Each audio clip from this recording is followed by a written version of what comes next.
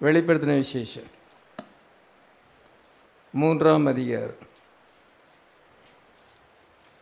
20ஆம் வசனத்திலிருந்து வாசிக்கலாம். இதோ வாசற்படியிலே நின்று தட்டுகிறேன், ஒருவன் 2ஆம் அதிகாரம் 20ஆம் வசனம். ஆகிலும் உன் பேரில் எனக்கு குறை உண்டு, என்னவெனில் தன்னை தீர்க்கதரிசி என்று சொல்லுகிற ஏசபேல் என்னும் ஸ்திரீயானவள் என்னுடைய ஊழியக்காரர் வேசித்தனம் பண்ணவும் விக்கிரங்களுக்கு படைத்தவர்களை புசிக்கவும் அவளுக்கு போதித்து அவர்களை வஞ்சிக்கும்படி நீ அவளுக்கு இடம் கொடுக்கிறாய். அவள் மனம் திரும்பும்படியாக அவளுக்கு தவணை கொடுத்தேன். தன் வேசி மார்க்கத்தை விட்டு மனம் திரும்ப அவளுக்கு விருப்பம் இல்லை. இதோ நான் அவளை கட்டில் கிடையாக்கி அவளுடனே விபச்சாரம் செய்தவர்கள் தங்களுடைய கிரியைகளை விட்டு மனம் திரும்பாவிட்டால் அவர்களையும் மிகுந்த உபத்திரவத்திலே தள்ளி அவளுடைய பிள்ளைகளையும் கொல்லவே கொல்லுவேன். அப்பொழுது நானே உள்ளுந்திரியங்களையும் இருதயங்களையும் ஆராய்கிறேன் என்று எல்லா சபைகளும் அறிந்து கொள்ளும்.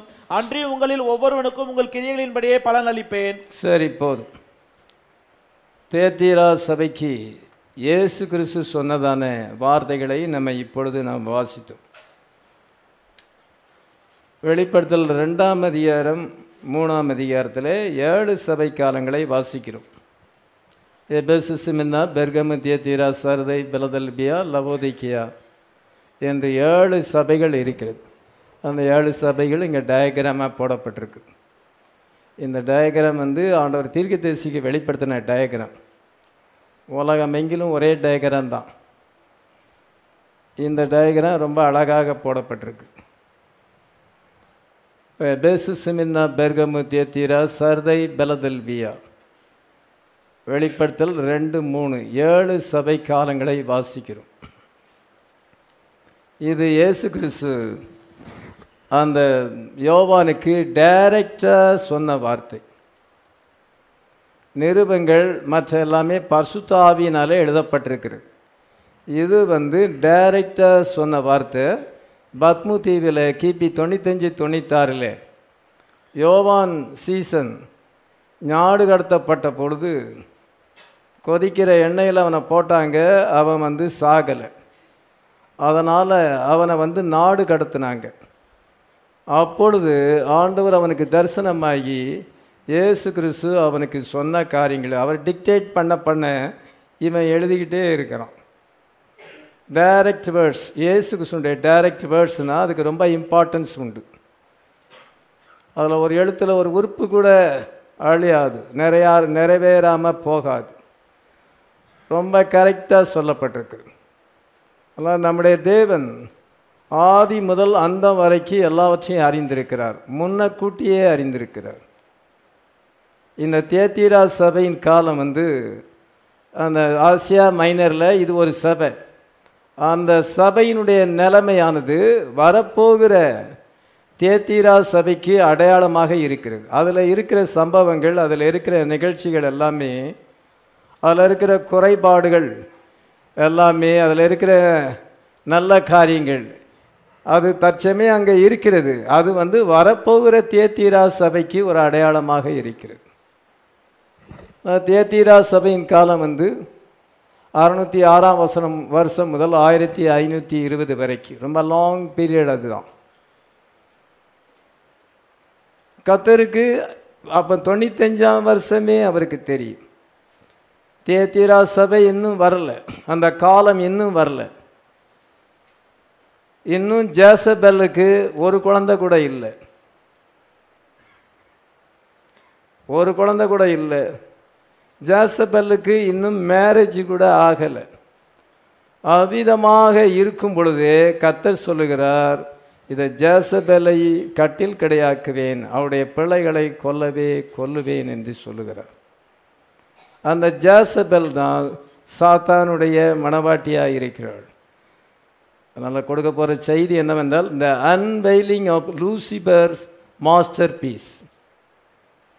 இந்த unveiling of Lucifer masterpiece. ஒரு சிலையை செய்யும் பொழுது மறைவு கட்டி கொண்டு செய்வார்கள். அங்கே உள்ள என்ன நடக்குன்னு தெரியாது. சிற்பி அந்த சிலையை செதுக்குவான். அவன் ஒரு வருஷம் கூட அதை செய்வான், அதுக்கு மேலே கூட செய்வான். ஆனால் மறைவு கட்டியிருப்பான், யாருக்குமே தெரியாது, உள்ள என்ன வேலை நடக்குன்னு தெரியாது. பின்பு அந்த வேலைலாம் முடிஞ்ச பிறகு அதை ஓப்பன் பண்ணுவது பொழுது இவ்வளோ அழகான சிலை இங்கே இருக்குதா அப்படின்னு மற்றவங்களுக்கு தான் தெரியும், அன்னைக்கு தான் தெரியும். அதே போல் தான் அதான் அன்வெயிலிங், அது திரை நீக்கப்படுதல். சாத்தானுடைய சிறந்த வேலைப்பாடு திரை நீக்கப்படுதல். சாத்தானுடைய வேலைப்பாடு நடந்து கொண்டே இருக்கிறது, 2000 இயர்ஸாக நடந்து கொண்டே இருக்கிறது. ஆனால் அன்வெயிலிங் ஆகலை. அது பைபிளில் எழுதப்பட்டிருக்குது, அது மறைச்சி எழுதப்பட்டிருக்குது. முத்திரைகள் திறக்கப்படும் பொழுது தான் எல்லாமே அன்வெயிலிங் ஆகியிருக்குது. ஆமேன்.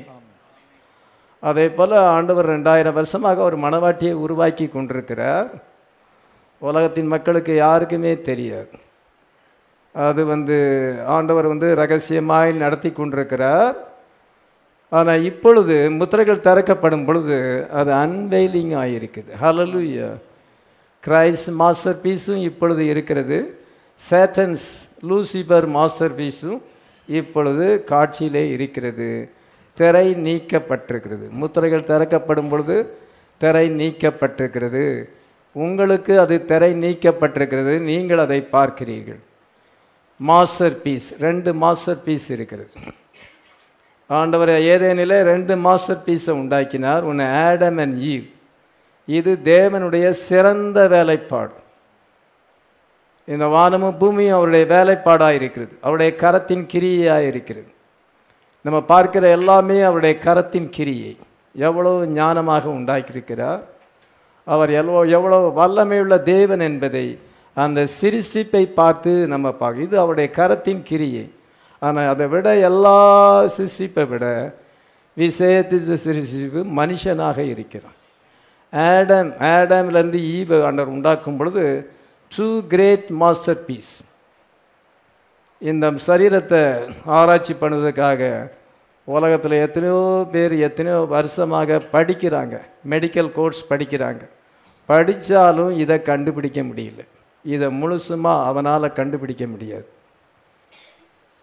ஒரு கண் ஆராய்ச்சி பண்ணாலும், சரீரத்தின் ஒரு உறுப்பை ஆராய்ச்சி பண்ணாலும், எத்தனை டாக்டர்கள் படித்தாலும் அதை ஆராய்ச்சி பண்ண முடியாது. தேவனுடைய சிருஷ்டிப்பு ரொம்ப மகத்தானது. உலகத்தையே அவன் ஆராய்ச்சி பண்ணாலும் இந்த பாடியை ஆராய்ச்சி பண்ண முடியாது. இந்த பாடியை அவ்வளோ விசேஷித்த வினோதமாக, அற்புதமாக, விசித்திர வினோதமாக அவர் உண்டாக்கியிருக்கிறார். ஹல்லேலூயா. அதனால் இந்த பாடி ஒரு சிறந்த வேலைப்பாடு. சாட்டன் இதை கெடுத்து போட்டான். அதனால் நம்முடைய பாடியில் எல்லாருக்குமே வியாதிகள் வருகிறது. இது ஒரு சிறந்த வேலைப்பாடு. இதை மறிக்காமல் இருக்கத்தக்கதாகத்தான் ஆண்டவர் உண்டாக்கினார். என்றைக்கும் நம்ம இளமையாக இருக்கும்படியாக தான் உண்டாக்கினார். ஆனால் ஈவ் அந்த விளக்கப்பட்ட கனியை புசித்ததுனாலே, சர்ப்பத்தோடு ஐக்கியம் வைத்ததுனாலே எல்லாமே வீழ்ச்சி அடைஞ்சு போச்சு. ஒரே ஒரு சின்ன பாவம். அந்த பாவமும் ரொம்ப நேரம் கிடையாது, ஒரு 5 மினிட்ஸ். அந்த கனியை புசிப்பதுக்கு ஒரு 5 மினிட்ஸ் ஆயிருக்கலாம். அந்த 5 மினிட்ஸில் முழு உலகத்தையும் அவள் கெடுத்து போட்டான். அவளுடைய பாடியும் கெட்டு போச்சு. இது ஆதாமுக்கு கொடுக்கும் பொழுது ஆதாமும் கெட்டு போயிட்டான். இப்படியாக உலகமே விழுந்து போச்சு, ஒரே ஒரு பாவம். ஆனால் அவங்க ஏதேனை விட்டு வர வேண்டியிருந்துச்சு. அவங்களோட அது நின்று போச்சா? இல்லை. அவங்களுடைய சந்ததியாகிய நமக்கும் அந்த பாவத்தினால் ஏற்பட்ட சாபங்கள் தொடர்ந்து கொண்டிருக்கிறது. ராப்சர் வரும் பொழுது அது முடிவடையும். ஆமீன். எத்தனை பேர் விசுவாசிக்கிறோம்? இதெல்லாம் உண்மையாக நடந்த சம்பவம். இப்பொழுது நம்ம அதை காண்கிறோம். சயின்டிஸ்டால் காண முடியாது. நம்ம இன்னைக்கு காண்கிறோம். நமக்கு எல்லாமே அன்வெயிலிங் ஆகியிருக்கிறது. ஆண்டவர் ஒரு ப்ராஃபட்டை கொண்டு அதை அன்வெயிலிங் பண்ணியிருக்கிறார், அதை திரை நீக்கி இருக்கிறார். அதே போல் சாட்டன் அவன் தனக்கென்று ஒரு ஏடனை உருவாக்கி இருக்கிறான். 6000 இயர்ஸாக அவன் சயின்டிஃபிக் ஏடனை உருவாக்கி இருக்கிறான். ஆண்டவர் இடையில் அதை அழித்தாலும் கூட மறுபடியும் அவன் தன்னுடைய ஏடனை கிரியேட் பண்ணி கொண்டே இருக்கிறான். கிரியேட் பண்ணி இப்பொழுது அது உச்சக்கட்டத்தில் வந்திருக்கு. அவனுக்கு இப்பொழுது ஒரு மணவாட்டி கிடைத்திருக்கிறாள். அவனுக்கு ஒரு மாஸ்டர் பீஸ் அங்கே வந்திருக்குது. அவன் ஒரு சிறந்த வேலைப்பாடை கொண்டு வந்திருக்கிறான்.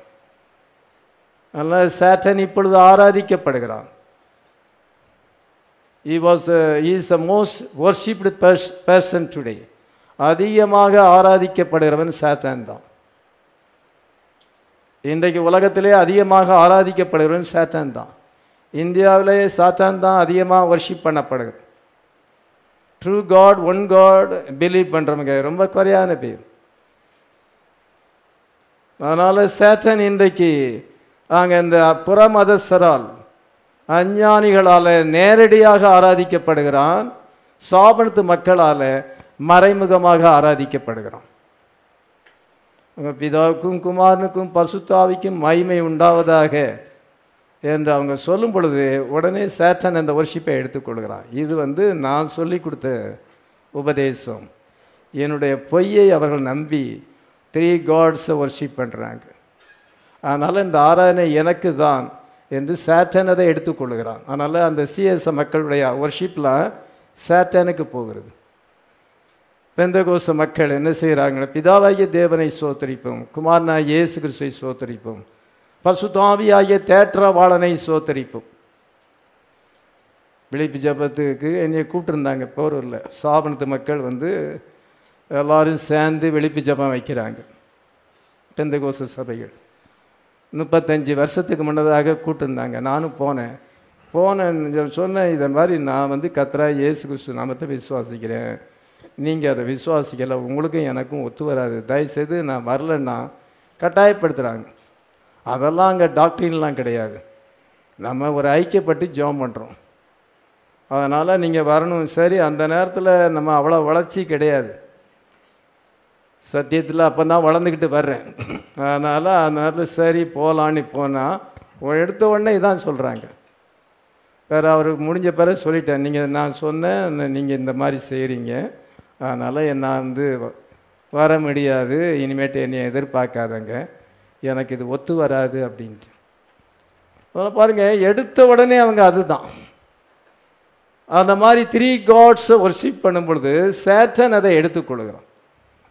Satan is most worshipped person in the world. உலகத்தில் இப்பொழுது அதிகமாக ஆராதிக்கப்படுறது சாத்தான் தான். அவங்க நேரடியாக ஆராதிக்கிறாங்க, இவங்க மறைமுகமாக ஆராதிக்கிறாங்க.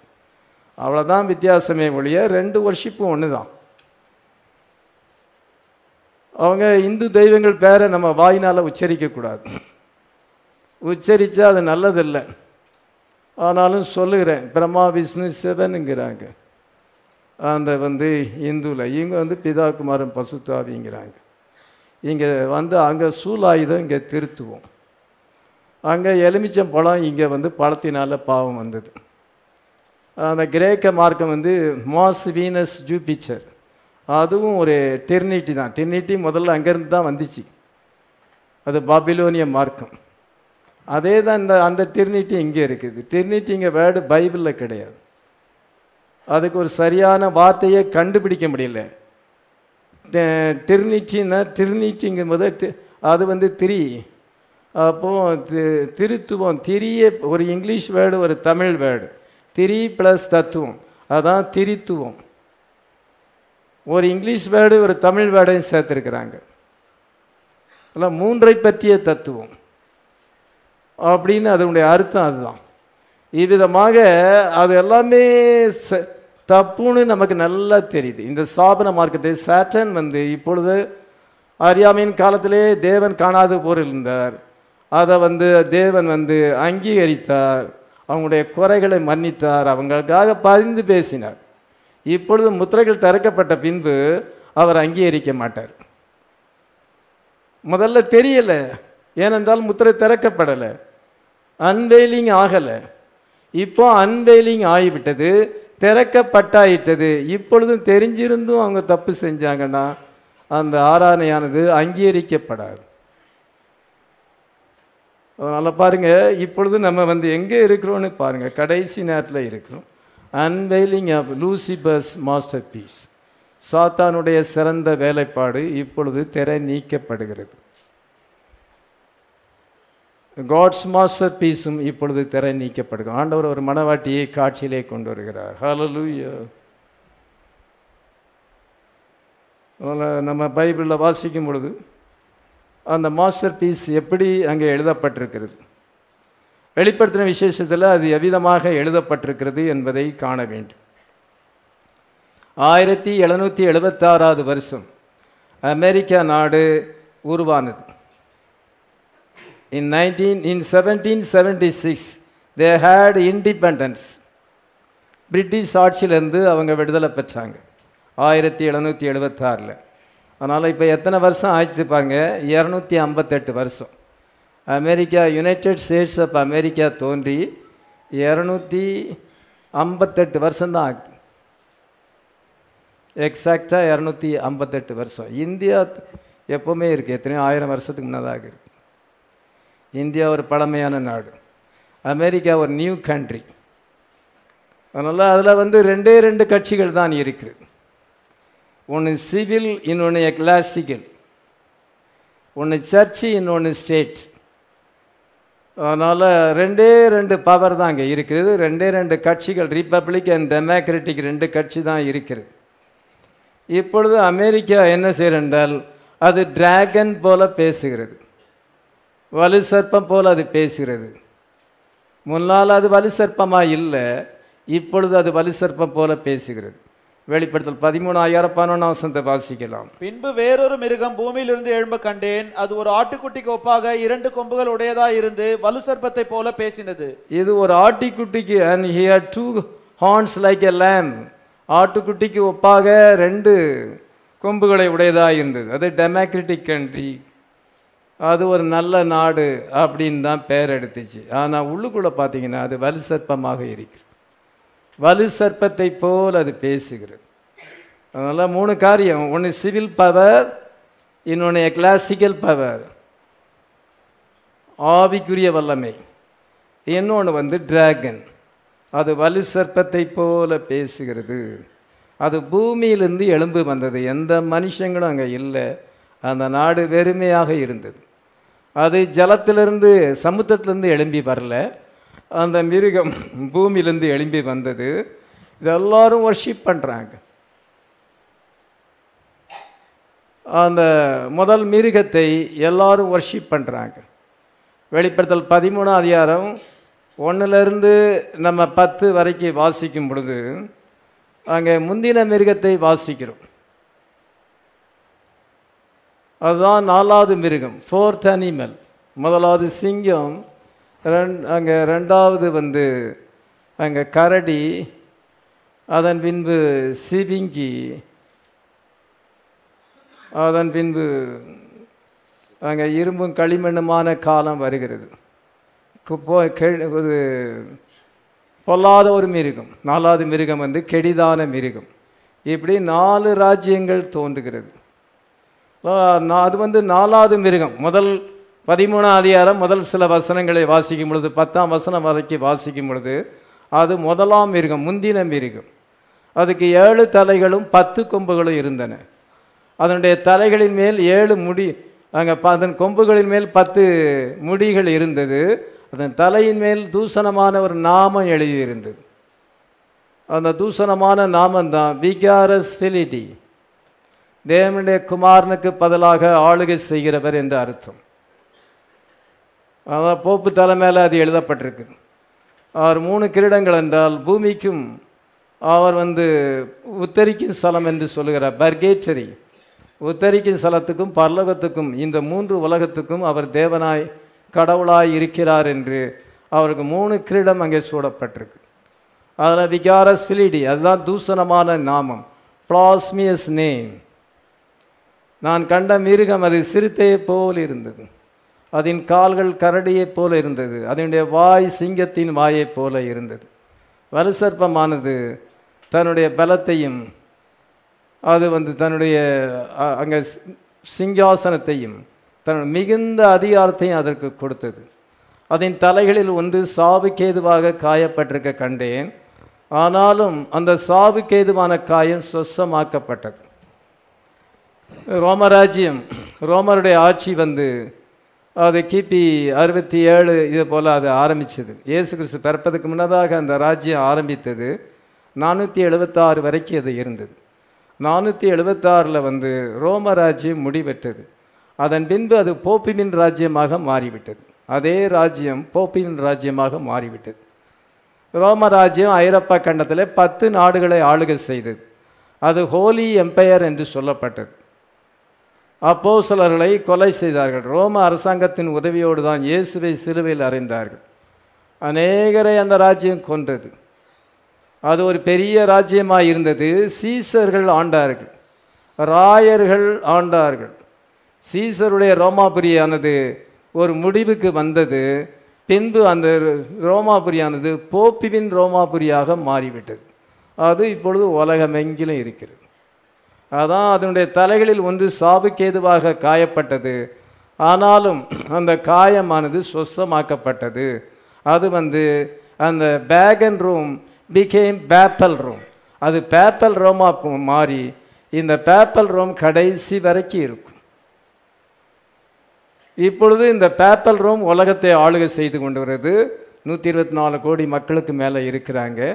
உலகத்தில் பெரிய சாபனம் அதுதான். முதலாவது சாபனம் அதுதான். அதை யாராலும் ஜெயிக்க முடியாது. இந்தியா ஜெயிச்சிருமா? ஜெயிக்காது. எந்த நாடும் ஜெயிக்க முடியாது. மிருகத்துக்கு ஒப்பானவன் யார்? அதனோடு எதிர்த்து நிற்கவன் யார் என்று சொல்லி அவர்கள் மிருகத்தையும் வணங்கினார்கள். ஜீவபுஸ்தகத்தில் பெயரெழுதப்படாத எல்லாருமே அந்த மிருகத்தை வணங்குவார்கள். 13,000 8ஆம் வசனத்தை வாசிக்கலாம். உலக தோற்றம் முதல் அடிக்கப்பட்ட ஆட்டுக்குட்டியினுடைய ஜீவ புஸ்தகத்தில் பேரெழுதப்பட்டிராத பூமியின் குடிகள் யாவரும் அதை வணங்குவார்கள். இதோ பூமியின் குடிகள் யாவரும், உலக தோற்றம் முதல் அடிக்கப்பட்ட ஆட்டுக்குட்டியினுடைய ஜீவ புஸ்தகத்தில் பெயரெழுதப்படாத எல்லாரும் வணங்குவார்கள். அப்படின்னா என்ன அர்த்தம்? யார் பேர் அங்கே இருக்குது? மணவாட்டி பேர் தான் இருக்குது. அடிக்கப்பட்ட ஆட்டுக்குட்டியினுடைய புஸ்தகம். நம்ம பேர் ஜீவ புஸ்தகம் இல்லை, அடிக்கப்பட்ட ஆட்டுக்குட்டியின் பிள்ளை. Lamb's book of life. நம்ம பேர் லேம்ஸ் புக் ஆஃப் லைஃப், வெறும் புக் ஆஃப் லைஃப் இல்லை, லேம்ஸ் புக் ஆஃப் லைஃப்பில் இருக்கிறதுனால ஒரு காலம் கிறுக்கப்படாது. லேம்ஸ் புக் ஆஃப் லைஃப்பில் உங்களுடைய பேர் இருக்கும் என்றால் ஒரு காலம் கிறுக்கப்படாது. நீங்கள் பின்வாங்கி போகவே மாட்டீங்க. ஷேராக நீங்கள் போக மாட்டீங்க. நீங்கள் விழுந்து போக முடியாது. நீங்கள் ரேப்சரில் வருவதுக்கு சந்தேகம் கிடையாது. இப்போ நீங்கள் அந்த பேரை கண்டுபிடிக்கலாமா? உங்கள் பேர் இருக்குதாங்கிறத கண்டுபிடிக்கலாமா? கண்டுபிடிக்க முடியும். நீங்கள் கண்டுபிடிச்சிங்கன்னா you are a happy person. நீங்கள் சந்தோஷமான நபர். when you see your name in the Lamb's Book of Life, you are a happy person. உலகத்தில் சந்தோஷமான நபர் யார் என்றால் தங்களுடைய பேர் ஆட்டுக்குட்டியான ஜீவபுஸ்தகத்தில் இருக்கிறதை கண்டுபிடிக்குது. ஒரு காலத்தில் கண்டுபிடிக்க முடியாது. இப்பொழுது முத்திரைகள் திறக்கப்பட்டிருக்கிறது, உங்கள் பேரை கண்டுபிடிக்க முடியும். யோவான் அழுதான் முத்திரைகள் திறக்கப்படவில்லை என்றார். பின்பு முத்திரைகள் திறக்கப்பட்ட பின்பு ஆட்டுக்குட்டியான புஸ்தகத்தை திறந்த பொழுது அவன் தன்னுடைய பேரை பார்த்தான், அவன் சந்தோஷப்பட்டான். இப்போ நீங்கள் பார்க்க முடியுமா? பார்க்க முடியும். உங்களுடைய லைஃப்பில் நீங்கள் பார்க்க முடியும், என் பேர் அங்கே இருக்குது. நான் போகணுன்னு நினச்சாலும் போக முடியாது. நான் வார்த்தையை விட்டு போகலான்னு நினச்சாலும் போக முடியாது. நான் ஊழியத்தை விட்டுடலான்னு நினச்சாலும் முடியாது. ஏன்னா என் பேர் அங்கே இருக்குது. நான் அந்த பசுத்தாவின் வல்லமையினாலே நான் காக்கப்பட்டு கொண்டு வருகிறேன். எனக்கு எட்டர்னல் செக்யூரிட்டி இருக்குது. அதனால் என்னுடைய பேரை பார்த்தேன்னா என்னை போல் சந்தோஷமாக யாரும் இருக்க முடியாது. எவ்வளோ பயம் இருக்குது, எவ்வளோ சூழ்நிலைகள் மோசமாக இருக்குது, எவ்வளோ மைண்டில் போராட்டம் எனக்கு இருக்குது. சில நேரங்களில் அது என்னை ஓவர்டேக் பண்ண பார்க்கும். பிறகு நான் என்ன சொன்னேன்? என்னுடைய பேர் அங்கே இருக்கிறது. அதனால் சாட்டன் எனக்கு முன்பாக அவன் செயலிழந்து போக வேண்டும், அவனுடைய முயற்சிகள் பலிக்காது, ஏன்னா என் பேர் அங்கே இருக்குது அப்படின்னு சொல்லி அப்படி என் மனசை நான் திடப்படுத்துவேன். அப்பொழுது எனக்கு அங்கே நிம்மதி வரும். அதனால் அருமையானே உச்சக்கட்டத்தில் இருக்கிறவங்களுக்கு தான் அதிக போராட்டம் இருக்கும். இப்போ நான் உச்சியில் இருக்கிறேன். என்னுடைய காலிங் அண்ட் அனாயிண்டிங் அவ்விதமாக இருக்கிறது. ஃபுல்னஸ் ஆஃப் வேர்டை போதிக்கும்படியாக ஆண்டவர் என்னை வைத்திருக்கும் பொழுது சாட்டன் எனக்கு விரோதமாக தான் இருப்பான். அது சொல்ல முடியாது, ஆண்டவருக்கு தான் தெரியும். அதனால் சாட்டன் என்னை ஊழியம் செய்ய விடாதபடி தடை பண்ணுவான். அவன் எனக்கு விரோதமாக அவன் இருப்பான். ஏனென்றால் நான் முக்கியமான ஒரு ஸ்தானத்தில் ஆண்டவர் என்னை வச்சிருக்கிறார். அந்த ரெஸ்பான்சிபிலிட்டி எனக்கு கொடுக்கப்பட்டிருக்குது. இந்த ஃபுல்னஸ் ஆஃப் வேர்டை போதிக்கணும். அப்பொழுது சாட்டன் எனக்கு அகைன்ஸ்டாக இருப்பான். ஆனால் ஆண்டவர் என்ன செய்கிறார்? பாதுகாக்கிறவராக இருக்கிறார். ஹல்லேலூயா. அதெல்லாம் முதல் மிருகம் அது ரோமாக இருக்கிறது, அது கத்தோலிக்க மார்க்கமாக இருக்கிறது. அது இப்பொழுது ஆதிக்கம் செலுத்தி கொண்டு வருகிறது. அமெரிக்கா இப்பொழுது அதனுடைய கண்ட்ரோலில் இருக்கிறது. ஆனால் அந்த அமெரிக்கன்ஸுக்கு நிறைய பேருக்கு தெரியாது. அது உலகமெல்லாம் தன்னுடைய உபதேசத்தை கொண்டு வந்து உலகம் எல்லாத்தையும் தன்னுடைய வல்லமை கீழாக கொண்டு வந்துச்சு. ஆனால் அந்த மிருகம் பொல்லாத மிருகம் இப்பொழுது அந்த ரெண்டாவது மிருகம் இது அது தோன்றி 258 வருஷம்தான் ஆகுது. அது பூமியிலேருந்து எழும்பு வந்திருக்கு. ஆள் நடமாட்டம் இல்லாத இடம், அதான் பூமியிலேருந்து எழுந்தது. சமுத்திரத்திலேருந்து எழுதி வந்துச்சுன்னா அநேக ஜனங்கள் மத்தியிலேருந்து அது வருதுன்னு அர்த்தம். சமுத்திரம் வந்து சகல ஜனங்களையும் ஜாதிகளையும் பாசக்காரலையும் குறிக்கிறது. அதனால் வெட்டாந்தரைன்னா அங்கே ஜனங்கள் இல்லாத இடம். அந்த அந்த தேசத்தை கண்டுபிடிச்சாங்க. அது ஒரு நியூ கண்ட்ரி, அதிலிருந்து அது வந்திருக்கிறது. ஆனால் கர்த்தர் நமக்கு இன்றைக்கி பரிசுத்தாவியை தந்திருக்கிறார். ஹல்லேலூயா. லைஃப் ஆஃப் கிரைஸ்ட் நமக்குள்ளே இருக்கிறது. இதோ 200 கோடி பிசாசு வந்து இப்பொழுது அவிழ்த்து விடப்பட்டிருக்கிறது. பொல்லாத ஆவிகள் அவிழ்த்து விடப்பட்டிருக்கிறது. வெளிப்படுத்தல் 9:16 வாசிக்கலாம். குதிரை சேனைகளாகிய இராணுவங்களின் தொகை 20 கோடியா இருந்தது. அவைகளின் தொகையை சொல்ல கேட்டேன். இது குதிரை சேனைகளாகிய இராணுவங்களின் தொகை 20 கோடியாக இருந்தது. 200 மில்லியன் டெவில்ஸ் இப்பொழுது அங்கே திறக்கப்பட்டிருக்கு. பாதாள குழியானது திறக்கப்பட்டிருக்கிறது. அதனால் 200 மில்லியன்ஸ் டெவில் வந்திருக்கிறது. அந்த டெவில்ஸ் வந்து என்ன செய்கிறது என்றால் அது பெருஞ்சூளையின் புகையாக இருக்கிறது. காரிருள் இப்பொழுது உலகத்தை சூழ்ந்திருக்கிறது. அதனால் நம்ம இன்னைக்கு அந்த அந்த காரிருளினாலே நீங்கள் போஷிக்க முடியும். கண்களின் நிச்சய, மாம்சத்தின் நிச்சய, ஜீவனத்தின் பெருமை எல்லாமே நீங்கள் 4ஆம் பரிமாணத்தின் மூலமாக நீங்கள் சுதந்திரித்து கொள்ள முடியும். எல்லாம் உங்களை வந்து அட்டாக் பண்ணும். பரிசுத்த ஆவியை பெற்றவர்களை தவிர எல்லாரையுமே அதை அட்டாக் பண்ணும். சிறு பிள்ளைகளாக இருந்தாலும் அவங்களும் ஒரே மூழ்கி இருப்பாங்க. செல்ஃபோனில் மூழ்கி இருப்பாங்க, லேப்டாப்பில் மூழ்கி இருப்பாங்க. அதனால் சாத்தான் வந்து இப்பொழுது கட்டவிழ்த்து விடப்பட்டிருக்கிறான். எல்லாருடைய மனசையும் அவன் பிடிக்க வேண்டும். அதனால் பேட்டில் என்னவென்றால் உங்களுடைய மைண்டை பிடிப்பது. அது லூசிபரா அல்லது மைக்கேலா. வானத்திலே யுத்தம் உண்டாயிற்று, மிகாவேலும் அவனை சேர்ந்த தூதர்களும் யுத்தம் பண்ணினார்கள். வெளிப்படுத்தல் 12:7. வானத்திலே யுத்தம் உண்டாயிற்று, மிகாவேலும் அவனை சேர்ந்த தூதர்களும் வலு சர்ப்பத்தோட யுத்தம் பண்ணினார்கள். வலு சர்ப்பமும் அதை சேர்ந்த தூதரும் யுத்தம் பண்ணியும் ஜெயங்கொள்ளவில்லை. மனுஷனுடைய இதயத்தை பிடிக்கிறது தான். சாத்தான் பிடிப்பானா அல்லது மைக்கேல் கிரைஸ்ட் பிடிப்பாரா? அதனால் அவர் இன்னைக்கு 7 முத்திரைகள் திறந்து தேவராசியம் வெளிப்படுத்துக்கு உங்களுக்கு டைட்டில் டீடை கொண்டு தருகிறார். Title deed has been given to the sons of God. தேவ புத்திரர்களுக்கு இன்னைக்கு அந்த டைட்டில் டீடு கொடுக்கப்பட்டிருக்கு. அந்த மீட்பின் பத்திரம் கொடுக்கப்பட்டிருக்கிறது. சாத்தான் என்ன செய்கிறான்? அவனுடைய காரியங்கள் எல்லாத்தையும் கொண்டு வருகிறான். 4ஆம் பரிமாணம் மூலமாக எல்லாத்தையும் கொண்டு வருகிறான். உங்களுடைய மைண்ட் அவன் பிடிக்க வேண்டும், அவனுடைய பிரஜையாக பார்க்க. இப்பொழுது அந்த கிளாஷ் நடக்குது, 2 பேருக்கும் கிளாஷ் நடக்குது. யார் நம்மளை ஹார்ட்டை பிடிக்கிறது? சாத்தான் நிறைய பேர் ஹார்ட்டை பிடிச்சிட்டான்.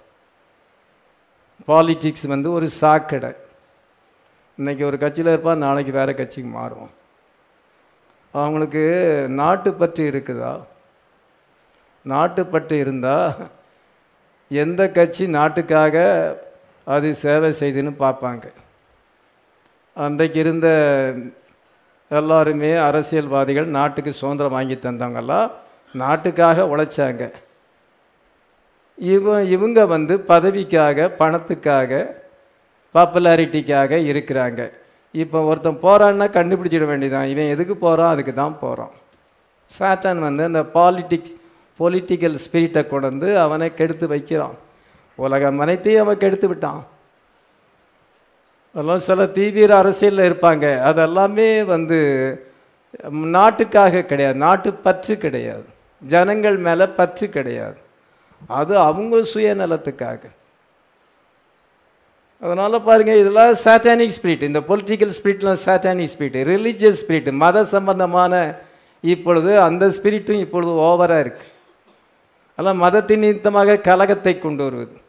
அதனால் பாருங்கள், அவன் பிடிச்ச கடவுளை கும்பிட்டுட்டு போனான்னா ஒன்றுமே இல்லை. அதை வச்சு கலகத்தை ஏற்படுத்துவது, அதை வச்சு சட்டங்களை கொண்டு வந்து இதை மற்றவங்களுக்கு தொல்லை கொடுப்பது. இது பாருங்கள், இது ஒரு ஸ்பிரிட், இது satanic spirit.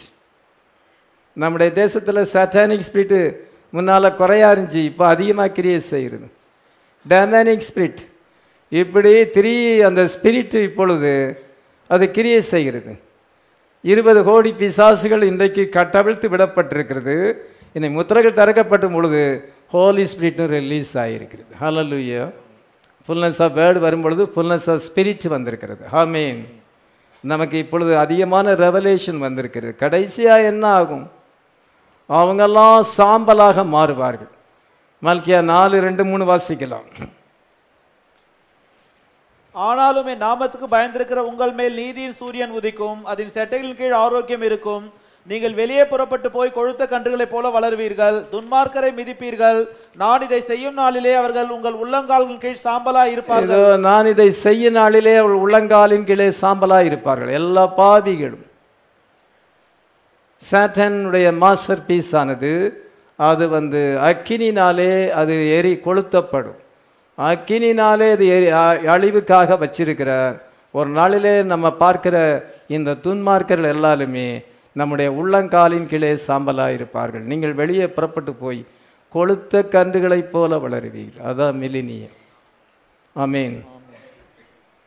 Hell is being created on the earth. இப்பொழுது ஹெல் இங்கே உலகத்திலே இருக்கிறது. பாதாள குழி திறக்கப்பட்டு அது ஓவர்ஃப்ளோவாக இருக்கிறது. அது இப்பொழுது இங்கேயே அது இருக்கிறது. இந்த டைட்டில் நமக்கு அப்படி இருக்கும் பொழுது ஆண்டவர் நமக்கு டைட்டில் டீடை கொண்டு வந்திருக்கிறார். Title deed has been given back to the sons of God. இப்பொழுது தேவபுத்திரர் வெளிப்படுகிறார். யார் யார் டைட்டில் டீடு பெற்றிருக்காங்க அவங்க தேவபுத்திரராக இருக்கிறீர்கள். தேவபுத்திரர் வெளிப்படுவதற்காக சகல சிருஷ்டியும் அது காத்து கொண்டிருக்கிறது. இப்பொழுது டைட்டில் டீடு பெற்றால் நீங்கள் தேவபுத்திரர்கள். ஆடாம்ட்ட அந்த டைட்டில் டீடு இருந்தது, அது அவனிலிருந்து பறிக்கப்பட்டது. இப்பொழுது அவர் இறங்கி டைட்டில் டீடை நமக்கு தந்திருக்கிறார். நம்ம இந்த உலகத்துக்கு சொந்தக்காரர்கள், நம்ம உலகத்தை ஆளுகை செய்வோம். ஆமீன். சீல்ஸ் ஓப்பன் ஆகியிருக்கிறது. சீல்ஸ் ஓப்பன் ஆகி அவர் he must gather his people and take them out of the earth. ஆண்டவர் இப்பொழுது கேதர் பண்ணி கொண்டே இருக்கிறார். உலகத்தில் எத்தனை நாடுகள் இருக்குது, எவ்வளோ பெரிய உலகம். அதனால் என்ன செய்யறால், இங்கே ஒரு மனுஷன் நடந்த சம்பவத்தை பாருங்கள். எப்படி அது எப்படி ஒரு சிம்பிளாக அற்பமாக ஆரம்பிக்கப்படுது.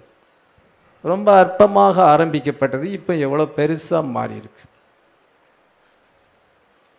இந்த சர்ச் நான் ஆரம்பிக்கும் பொழுது குடிசை சர்ச், கூரை சர்ச், நாய்கள் படுத்துருக்குன்னு சொல்லியிருக்கேன். வீடு இல்லாதவங்க இங்கே படுத்து கிடப்பாங்க. எனக்கு ஒரு பாய் தான், தலையணை கூட கிடையாது, கை தான் தலையணை. அதனால் இது ரொம்ப அற்பமாக ஆரம்பிக்கப்பட்டது. ஹரிகேன் லேம்ப் இல்லை, எலக்ட்ரிசிட்டி கிடையாது, இந்த ஸ்ட்ரீட்டில் எலக்ட்ரிசிட்டி கிடையாது. ஹரிகேன் லேம்பை வச்சு பிள்ளைகளுக்கு நைட் ஸ்கூல் எடுத்தேன். படிக்கிற பிள்ளைகளுக்கு நைட் ஸ்கூல் எடுத்தேன். இப்போ இருக்கிற எஸ்ஸருக்கு தெரியும். எஸ்ஸர் அப்போ 1 கூட படிக்கலை. அதனால் பாருங்கள், அந்த மாதிரி ஒரு சிச்சுவேஷன் வேற எப்படி மாறி இருக்கு. அதே போல் 7 முத்திரைகள் திறக்கப்படும் பொழுது one man coming from the desert, ஒரு மனுஷன் வனாந்திரத்திலிருந்து வருகிறார். அவர் என்ன சொல்லுகிறார்? ஏஞ்சல்ஸ் அப்பியர்டு, தூதர்கள் தோன்றினார்கள், நான் அதை பார்த்தேன் என்று அவர் சொல்லுகிறார். அதனால் 7 தூதர்களை சந்தித்தேன். அப்படி சன்செட் மவுண்டனில் 7 தூதர்களை சந்தித்து ஜெபர்சன் வில் வருகிறார். நான் இதே போல் மேகம் வந்தது, தூதர்கள் வந்தார்கள், அந்த தூதர்களை சந்தித்தேன், எனக்கு கமிஷன் கொடுக்கப்பட்டது, 7 முத்திரைகள் திறக்கப்பட வேண்டும் என்று அந்த ஊழியம் கொடுக்கப்பட்டதுன்னு சொன்னார். அவர் அதை பிரசங்கம் பண்ணார். இன்றைக்கி அது எவ்வளோ தூரம் போயிருக்கு. சாதாரணமாக ஆரம்பித்து ஒரு மனுஷன்லேருந்து அது ஆரம்பித்து ஒரு மனுஷன் வந்து 7 தூதர்களை சந்தித்தேன். 7 ஏஞ்சல்ஸ் கான்சன்ட்ரேஷன் ஆஃப் 7 தூதர்கள் கூட்டமாக வந்தார்கள். ஒரு பிளாஸ் சத்தம் கேட்டது. வானத்திலிருந்து 7 தூதர்கள் வந்தார்கள். நான் அந்த பூமியிலிருந்து எடுத்துக்கொள்ளப்பட்டேன். அந்த தூதர்கள் கூட்டத்துக்குள்ளாக எடுத்துக்கொள்ளப்பட்டேன். நான் பார்க்கும்பொழுது 7 தூதர்கள் இருந்தார்கள். அங்கே தேவனுடைய சத்தம் என்ன கேட்டது? Go to Jerusalem, will the 7 mysteries of the 7 seals will be revealed என்று சொல்லப்பட்டது. இப்பொழுது நான் இங்கே வந்து காத்திருக்கும் பொழுது ஒவ்வொரு தூதனா நான் பார்த்த ஒவ்வொரு தூதனா வந்து ஒரு முத்திரையின் ரகசியத்தை எனக்கு வெளிப்படுத்தினார். நான் என் சொந்த கருத்தை வைத்திருந்தேன், நான் குறிப்பெடுத்து வைத்திருந்தேன். ஆனால் அந்த தூதன் வரும் பொழுது எல்லாமே சேஞ்ச் ஆயிடுச்சு. இது தேவனால் கொடுக்கப்பட்ட செய்தி என்று அவர் சொல்லும் பொழுது இன்றைக்கி அது எவ்வளவு தூரம் போயிருக்கு.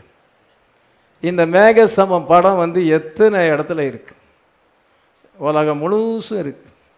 The coming of the Lord.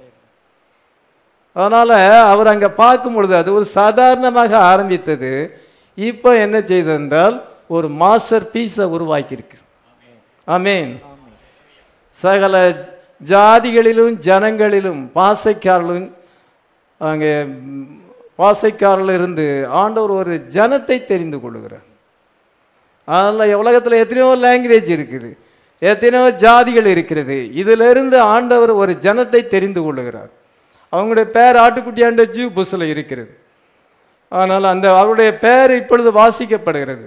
அவங்களுக்கு டைட்டில் டீடு கொடுக்கப்படுகிறது. அவங்க தேவபுத்திரர்களாக மாறுகிறார்கள். இன்றைக்கு எவ்வளோ மகத்தானதாக மாறி இருக்குது. அது எப்படி ஆரம்பித்தது? அது வந்து ரொம்ப சிம்பிளாக ஆரம்பித்து இன்னைக்கு 2024 எவ்வளோ பெருசாக மாறி இருக்கு. அவர் வந்துட்டார்ல, உடனே போயிட வேண்டியதுனா எடுத்து அவர் இவ்வளோ நாள் ஆகுது. இவங்க கொஸ்டின் பண்ணுறாங்க, தேவனை கொஸ்டின் பண்ணுறாங்க. உலகம் முழுசும் வந்து அது தெரியணும்னா எவ்வளோ நாள் ஆகும்? இயேசு கிறிஸ்து முதலாம் வருகையில் வந்தார். வந்து அதே 33 வருஷம் இருக்குது உலகத்தில். அவர் குழந்தைய பிறக்கும் பொழுதே ஃபஸ்ட் கம்மிங்காக அங்கே ஸ்டார்ட் ஆயிடுச்சு. அவர் உயிர்த்தெழும் பொழுது தான், உயிர்த்தெழுந்து பரலோகத்துக்கு போகும் பொழுது தான் ஃபஸ்ட் கம்மிங் முடிவடையுது. அது யூதேயா சமேரியா கலிலேயாவுக்கு போகிறதுக்கே தமிழ்நாடை விட சின்ன ஏரியா இஸ்ரவேல் நாடு. ரொம்ப சின்ன ஏரியா, 1 கோடி மக்கள் தான் இருக்கிறாங்க. அதுக்கு போகிறதுக்கே இத்தனை வருஷம் ஆச்சுன்னா இப்போ இது உலகமெங்கிலும் போகுதுன்னா புற ஜாதிகளிலிருந்து ஒரு மணவாட்டி, யூதர் அல்லாத ஜாதிகள் பைபிளில் புறஜாதிகள், அதாவது மற்ற ஜாதிகள்னு அழைக்கப்படுறாங்க. இது நிறைய இருக்குது. இப்படி உலகமெங்கிலும் இது இப்போ போயிட்டு அங்கே இருக்கிற முன்குறிக்கப்பட்ட வித்துக்களை இந்த ஃபுல்னஸ் ஆஃப் வேர்ல்டில் கொண்டு வர வேண்டும். இந்த ஓப்பனிங் ஆஃப் த 7 சீல்ஸ் அவங்க அறிய வேண்டும். இந்த செகண்ட் கம்மிங் அவங்க அறிய வேண்டும். அவங்க தான் பிரைடாக மாற முடியும். அதனால் இப்பொழுது அது கிட்டத்தட்ட எல்லாம் முடிவடைகிறது. அப்பொழுது என்ன செய்யணும், இது ஸ்டார்ட் ஆகிருக்கிறது. அவர் இறங்கி வரும்பொழுது ரேப்சர் ஹேஸ் ஸ்டார்டட், அது ஸ்டார்ட் ஆகிருக்கிறது. இட் இஸ் நாட் கம்ப்ளீட்டட், அது இன்னும் முடிவடையலை. Until you are got up to meet the Lord in the air, ஆகாயத்திலே நீங்கள் அவரை சந்திக்கும் வரைக்கும் அது முடிவடையாது.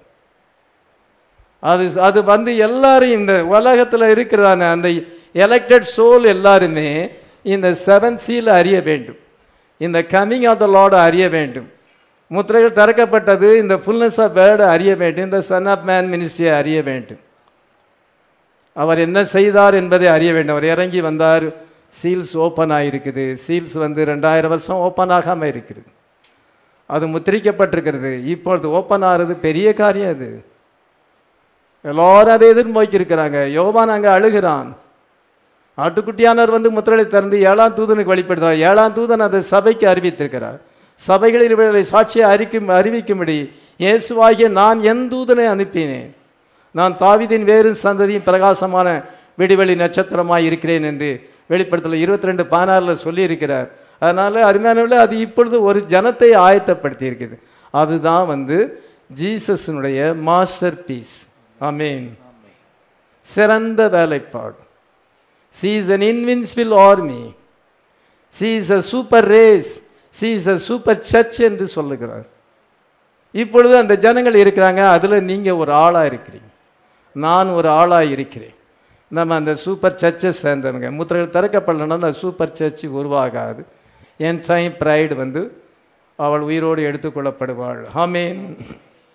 நமக்கு எந்த சந்தேகமும் கிடையாது. God is gathering his people.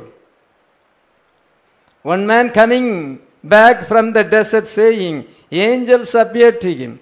தூதர்கள் எனக்கு தோன்றினார்கள், அந்த தூதர்களை நான் பார்த்தேன் என்று அவர் சத்தியத்தை அங்கே போதிக்கும் பொழுது இந்த ஜென்ரல் ரேப்சர் வந்து ஸ்டார்ட் ஆயிடுச்சு.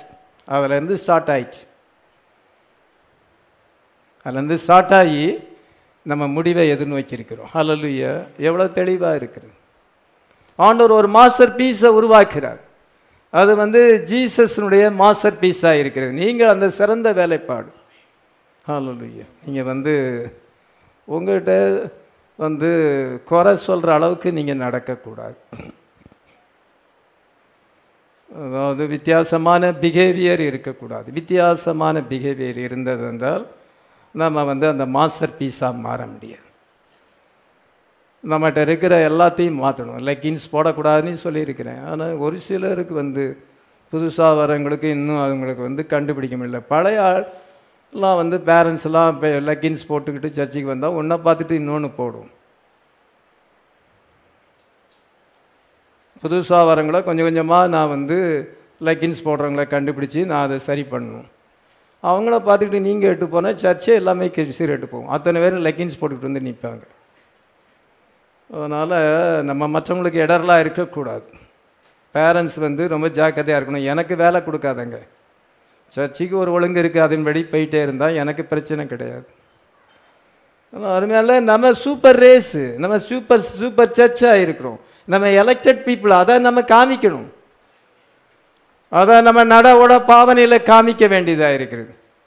அப்படின்னா தான் நம்ம வந்து ஆவிக்குரியவங்க. நம்ம பேரண்ட்ஸும் அப்போ தான் ஆவிக்குரியவங்க. கிரியையில் காமிக்கணும், பேச்சில் அல்ல, பக்தியில் அல்ல. நம்ம கிரியையில் காணுங்க. ஆண்டவர் அப்படியாப்பட்ட ஒரு ஜனத்தை சேர்ந்து கொள்ளும், ஒரு ஒழுங்குக்கிரமான மக்கள். நம்முடைய பாஸ்ட் லைஃப் எப்படி வேணாலும் இருக்கலாம், நம்மகிட்ட குறை இருக்கலாம், அதை நம்ம அறிக்கை செய்து நம்ம சரி பண்ணலாம். நம்ம பெர்ஃபெக்ஷன் அடைய வேண்டும். ஏனென்றால் ரெசரக்ஷன் வந்து ரொம்ப க்ளோஸாக இப்போ வந்து என்ன சொன்னால் அந்த செகண்ட் சைக்கிள் க்ளோஸாக ரெசரக்ஷன்ட்ட வந்துட்டுன்னு காலையில் சொல்லியிருக்கிறேன். இப்பொழுது ஆண்டவர் ஒரு கேதரிங் பீப்புள் ஆண்டவர் சேர்த்து கொண்டிருக்கிறார். சாட்டனும் தனக்கென்று ஒரு கூட்டத்தை சேர்த்து கொண்டிருக்கிறான். அவங்க வந்து worshipping the beast. Water baptism என்ன செய்கிறது என்றால், water baptism only puts you in a local fellowship. நீங்கள் ஞானசானம் எடுத்தால் இந்த சபையில் மெம்பர் ஆகிறீங்க. ஆனால் baptism of the Holy Ghost நீங்கள் பெறும் பொழுது it will put you in the rapture. அது உங்களை ரேப்சரில் கொண்டு நிறுத்துது. Baptism of the Holy Ghost பெற்றால் உங்களுக்கு ஆலோசனை சொல்ல வேண்டிய அவசியமே கிடையாது. உங்களை கூப்பிட்டு தனிப்பட்ட பரமாக சொல்ல வேண்டிய அவசியமே இல்லை. பிரசங்கத்தை கேட்கும் பொழுதே நீங்கள் சரியாயிருவீங்க. நான் யாருக்கும் கூப்பிட்டு தனியாக சொல்ல எனக்கு விருப்பம் இல்லை. சிலருக்கு சொல்லுவாங்க எனக்கு பிடிக்காதது அட்வைஸ் தான் பிடிக்காதும்பாங்க. பிடிக்காத ஒன்று பிள்ளைகளை சொன்னால் உனக்கு பிடிக்காது என்ன அட்வைஸ் பண்ணுறது எனக்கு பிடிக்காதும்பாங்க. நான் என்ன சொல்கிறேன்னா எனக்கு அட்வைஸ் பண்ணுறது பிடிக்கலை. உங்களுக்கு அட்வைஸை கேட்க விருப்பம் இல்லை, எனக்கு வந்து அட்வைஸ் பண்ணவே பிடிக்கலை. மெசேஜ் ஆயுதம் பண்ணும் பிரசங்கம் பண்ணிட்டு போகணுன்னு தான் நான் நினைக்கிறேன். யாருக்கும் அட்வைஸ் பண்ண விருப்பம் இல்லை. பிரசங்கத்தை கேட்டே நீங்கள் வந்து பரிசுத்த ஆவி பெற்றிருந்தால் அந்த ஆவியானவர் உங்களுக்கு பேசுவார். நீங்கள் சரி செஞ்சால் நான் யாருக்கும் அட்வைஸ் பண்ண வேண்டிய அவசியம் இல்லை, பிரசங்கத்துலேயும் அட்வைஸ் பண்ண வேண்டிய அவசியமே இருக்காது. அதனால் baptism of the Holy Ghost நம்ம பெற்றோன்னா நீங்கள் ரேப்சருக்கு ஆயத்தமாகிறீங்க. அது உங்களை ரேப்சரில் கொண்டு விடுது. we see the holy spirit has descended in this day. இந்த கடைசி காலத்திலே பரிசுத்த ஆவியானவர் இறங்கி இருக்கிறார். Move upon the elected seed. அவர் வந்து எங்கே அசைவாடுகிறார் என்றால் தெரிந்து கொள்ளப்பட்டவள் மேலே அசைவாடுகிறார். நீங்கள் எல்லாரும் தெரிந்து கொள்ளப்பட்டவளாக இருந்தால் நம்ம சர்ச்சு மோர் பவர்ஃபுல்லாக இருக்கும். நீங்கள் எல்லோரும் பரிசுத்த ஆவி பெற்றால் ஆவியானவர் ரொம்ப அசைவாடுவார். ஹல்லேலூயா. It is a hour of personal vindication. உங்களை தனிப்பட்ட வரமாக ஆண்டவர் உறுதிப்படுத்துகிறார். இந்த மகளை நான் தெரிந்து கொண்டேன். எல்லார் மத்தியில் உறுதிப்படுத்துவார். இந்த சகோதரனை தெரிந்து கொண்டேன். சிலரை பார்க்கும் பொழுது எனக்கு ரொம்ப சந்தோஷமாக இருக்கும். நான் லைஃப்பில் ஒழுங்குக்கிறமோ அழகாக சர்ச்சுக்கு வராங்க, அழகாக போகிறாங்க. அவங்கள பார்க்கும் பொழுது நான் ரொம்ப சந்தோஷப்படுறேன். மனசில் எந்த மனசாபமும் கிடையாது. The great revelation of rapture நமக்கு கொடுக்கப்பட்டிருக்கு. Revelation is a rapture. Revelation is a rapture is a revelation. Rapture வந்து ஒரு ரெவலேஷனாக இருக்கிறது. அது எல்லாருக்கும் வெளிப்படுத்தலை. அது பைபிளில் தான் இருக்குது. ரொம்ப சிம்பிளாக இருக்குது. ஒவ்வொரு பிரசங்கத்திலையும் சொல்கிறேன். சவுட் வாய்ஸ் ரொம்ப இருக்கிறது. ஹல்லேலூயா. இன்னும் கொஞ்சம் பேர் தான் இருக்குது. ஆட்டுக்குட்டியாண்ட ஜீவபூசில் இன்னும் கொஞ்சம் பேர் தான் இருக்குது. கிட்டத்தட்ட எல்லா பேரும் வந்துட்டு. The Holy Spirit knows there are only a lost few names in the book. Only lost few names தாங்க இருக்குது. எல்லாம் வரிசையாக வாசிக்குதாச்சு. எல்லாம் வந்துட்டு. ஆனால் இன்னும் கொஞ்சம் பேர் இருக்கு. அந்த கொஞ்சம் பேர் வந்துட்டாங்கன்னா அவர் வந்துடுவார். அவ்வளோ நம்மளை மேலே கொண்டு போய்வார். 7 seal கம்ப்ளீட் ஆகிடும். ராப்சர் கம்ப்ளீட் ஆகிடும். ஹல்லேலூயா. இந்த ஹோலி ஸ்பிரிட் வரும் பொழுது நம்முடைய இன்ஃபீரியாரிட்டி காம்ப்ளெக்ஸ்லாம் போயிடும். தாழ்வு மனப்பான்மை நமக்கு இருக்காது. நான் தேவனுடைய பிள்ளை, தைரியமாக இருக்கலாம். தைரியமாக சர்ச்சைக்கு வரலாம். மகிழ்ச்சியோடு சர்ச்சைக்கு வரலாம். ஏனென்றால் நான் வந்து எலெக்டட். என்னுடைய பேர் ஆட்டுக்குட்டியான் ஜூபஸில் இருக்குது. எனக்கு எல்லா விதமான உரிமையும் இருக்குது. ஆண்டவர்கிட்ட எல்லா உரிமையும் இருக்குது. அப்படி தைரியமாக நீங்கள் உலகத்தில் வாழலாம். உங்களுக்கு இன்ஃபீரியாரிட்டி காம்ப்ளெக்ஸ், தாழ்வு மனப்பான்மை நீங்கள் வேணாம். அவங்க என்ன சொல்லுவாங்களோ இவங்க என்ன சொல்லுவாங்க, எதை பற்றியுமே யோசிக்காண்டாங்க. தேவனால் தெரிந்து கொள்ளப்பட்டவர்கள். ஹல்லேலூயா. பாட்டம்லெஸ் பிட் இன்னைக்கு ஓப்பன் ஆகிருக்கு. The bottomless pit is open. இப்பொழுது சாத்தான் என்ன செய்கிறான் என்றால், அவன் ஜெயிக்கிறவனாக இருக்கிறான். அவன் ஜெயிப்பவனாக புறப்பட்டு போகிறான். அவன் தன்னுடைய தாட்ஸை ஜனங்கள் மத்தியிலே கொண்டு வருகிறான். அரசியல்னா என்னது? பேச்சு தான். பொய் பேசினாலும் அதை ரொம்ப ஸ்ட்ராங்காக பேசணும். அரசியல் பேச்சுகள்லாம் முக்கால்வாசி பொய் தான். நேர்மையான அரசியல்வாதிகளை பார்க்கறது கஷ்டம். அப்படி அரசியல்வாதிகள் நேர்மையாகவும் இருக்க முடியாது. அதனால் அவங்க பேச்சு பண்ணியே ஜெயிச்சிருந்தாங்க. நல்லா பாருங்கள், சாத்தான் வந்து இன்னைக்கு கான்குவரிங், மனுஷனுடைய இதயத்தை ஜெயிக்கணும். அதான் அரசியல்வாதிகள். ஆனால் அரசியல்வாதிகள் வந்து என்ன செய்வாங்க, என்ன சொல்லுவாங்க, நீங்கள் வந்து என்ன மதம் மாறக்கூடாது, மதம் மாற்ற சட்டம். இவங்க மட்டும் ஒரு கட்சியிலேருந்து அவங்க கட்சிக்கு ஆளை சேர்க்குறாங்களே, அது தப்பு இல்லையா? அவங்க பேச்சிலே சேர்க்குறாங்களே, அவங்க பிரச்சாரம் பண்ணி தானே சேர்க்குறாங்க. கிறிஸ்தவங்க வந்து காஸ்பல் தெருவில் பிரசங்கம் பண்ணக்கூடாது, நீங்கள் மதம் மாற்றம் பண்ணக்கூடாது, மதம் மாற்ற சட்டத்தை கொண்டு வரணும், இந்த மாதிரி சொல்கிறாங்க. மதம் எப்படி? அப்படி தானே அரசியல்.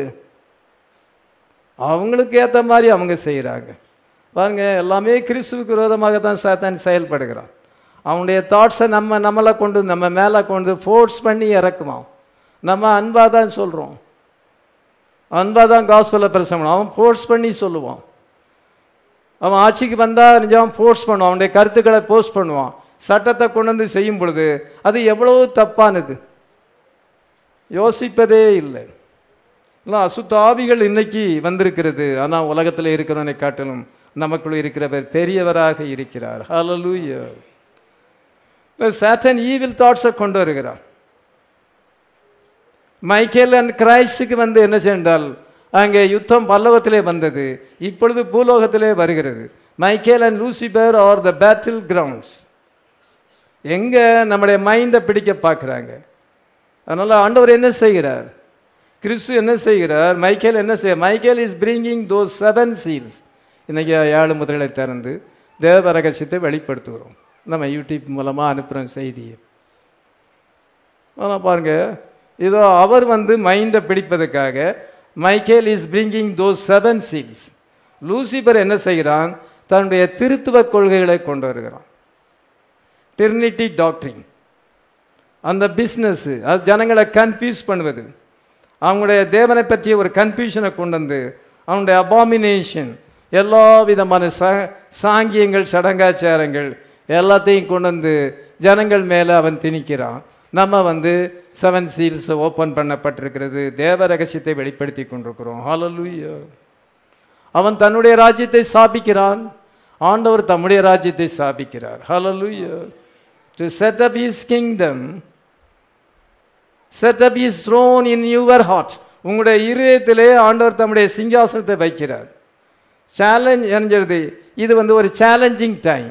சாத்தான் தன்னுடைய சிங்காசனத்தை ஜனங்களுடைய இதயத்திலே ஸ்தாபிக்க விரும்புகிறான். அவன் ஆராதிக்கப்பட விரும்புகிறான். கடைசியா என்ன செய்யும்? ஸ்கியூஸ் வரும். Remember when the excuse comes, brother பென்காம் சொல்லுகிறார். 63ஆம் வருஷம் 12ஆம் மாதம் 29ஆம் தேதி கொடுத்த செய்தியிலே சொல்லுகிறார். என்ன சொல்லுகிறார் என்றால், remember when excuse comes, the door is already closed. Because when the excuse come, watch the deadpool will go to the lost then. சிறிய உபத்திரம் வரும். கவுன்சில் ஆஃப் சர்ச்சஸ் டைட்டன் பண்ணும் பொழுது சிறிய உபத்திரம் வரும். அப்பொழுது நமக்கு தேட்புல் வரும்.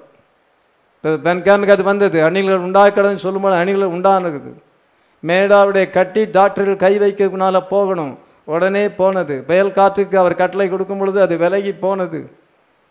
சிறிய மீனுக்கு அவர் ஜீவனை கொடுத்தார். ஹேட்டிரைட் அம்மையாருக்கு அந்த பிள்ளைகளுக்கு அந்த சால்வேஷன் கிடைச்சது. வார்த்தையை உரைக்கும் பொழுது அப்படியே நடந்தது. அதுதான் தேட்புல். நமக்கு அது வர வேண்டிய சீசன் இருக்கிறது.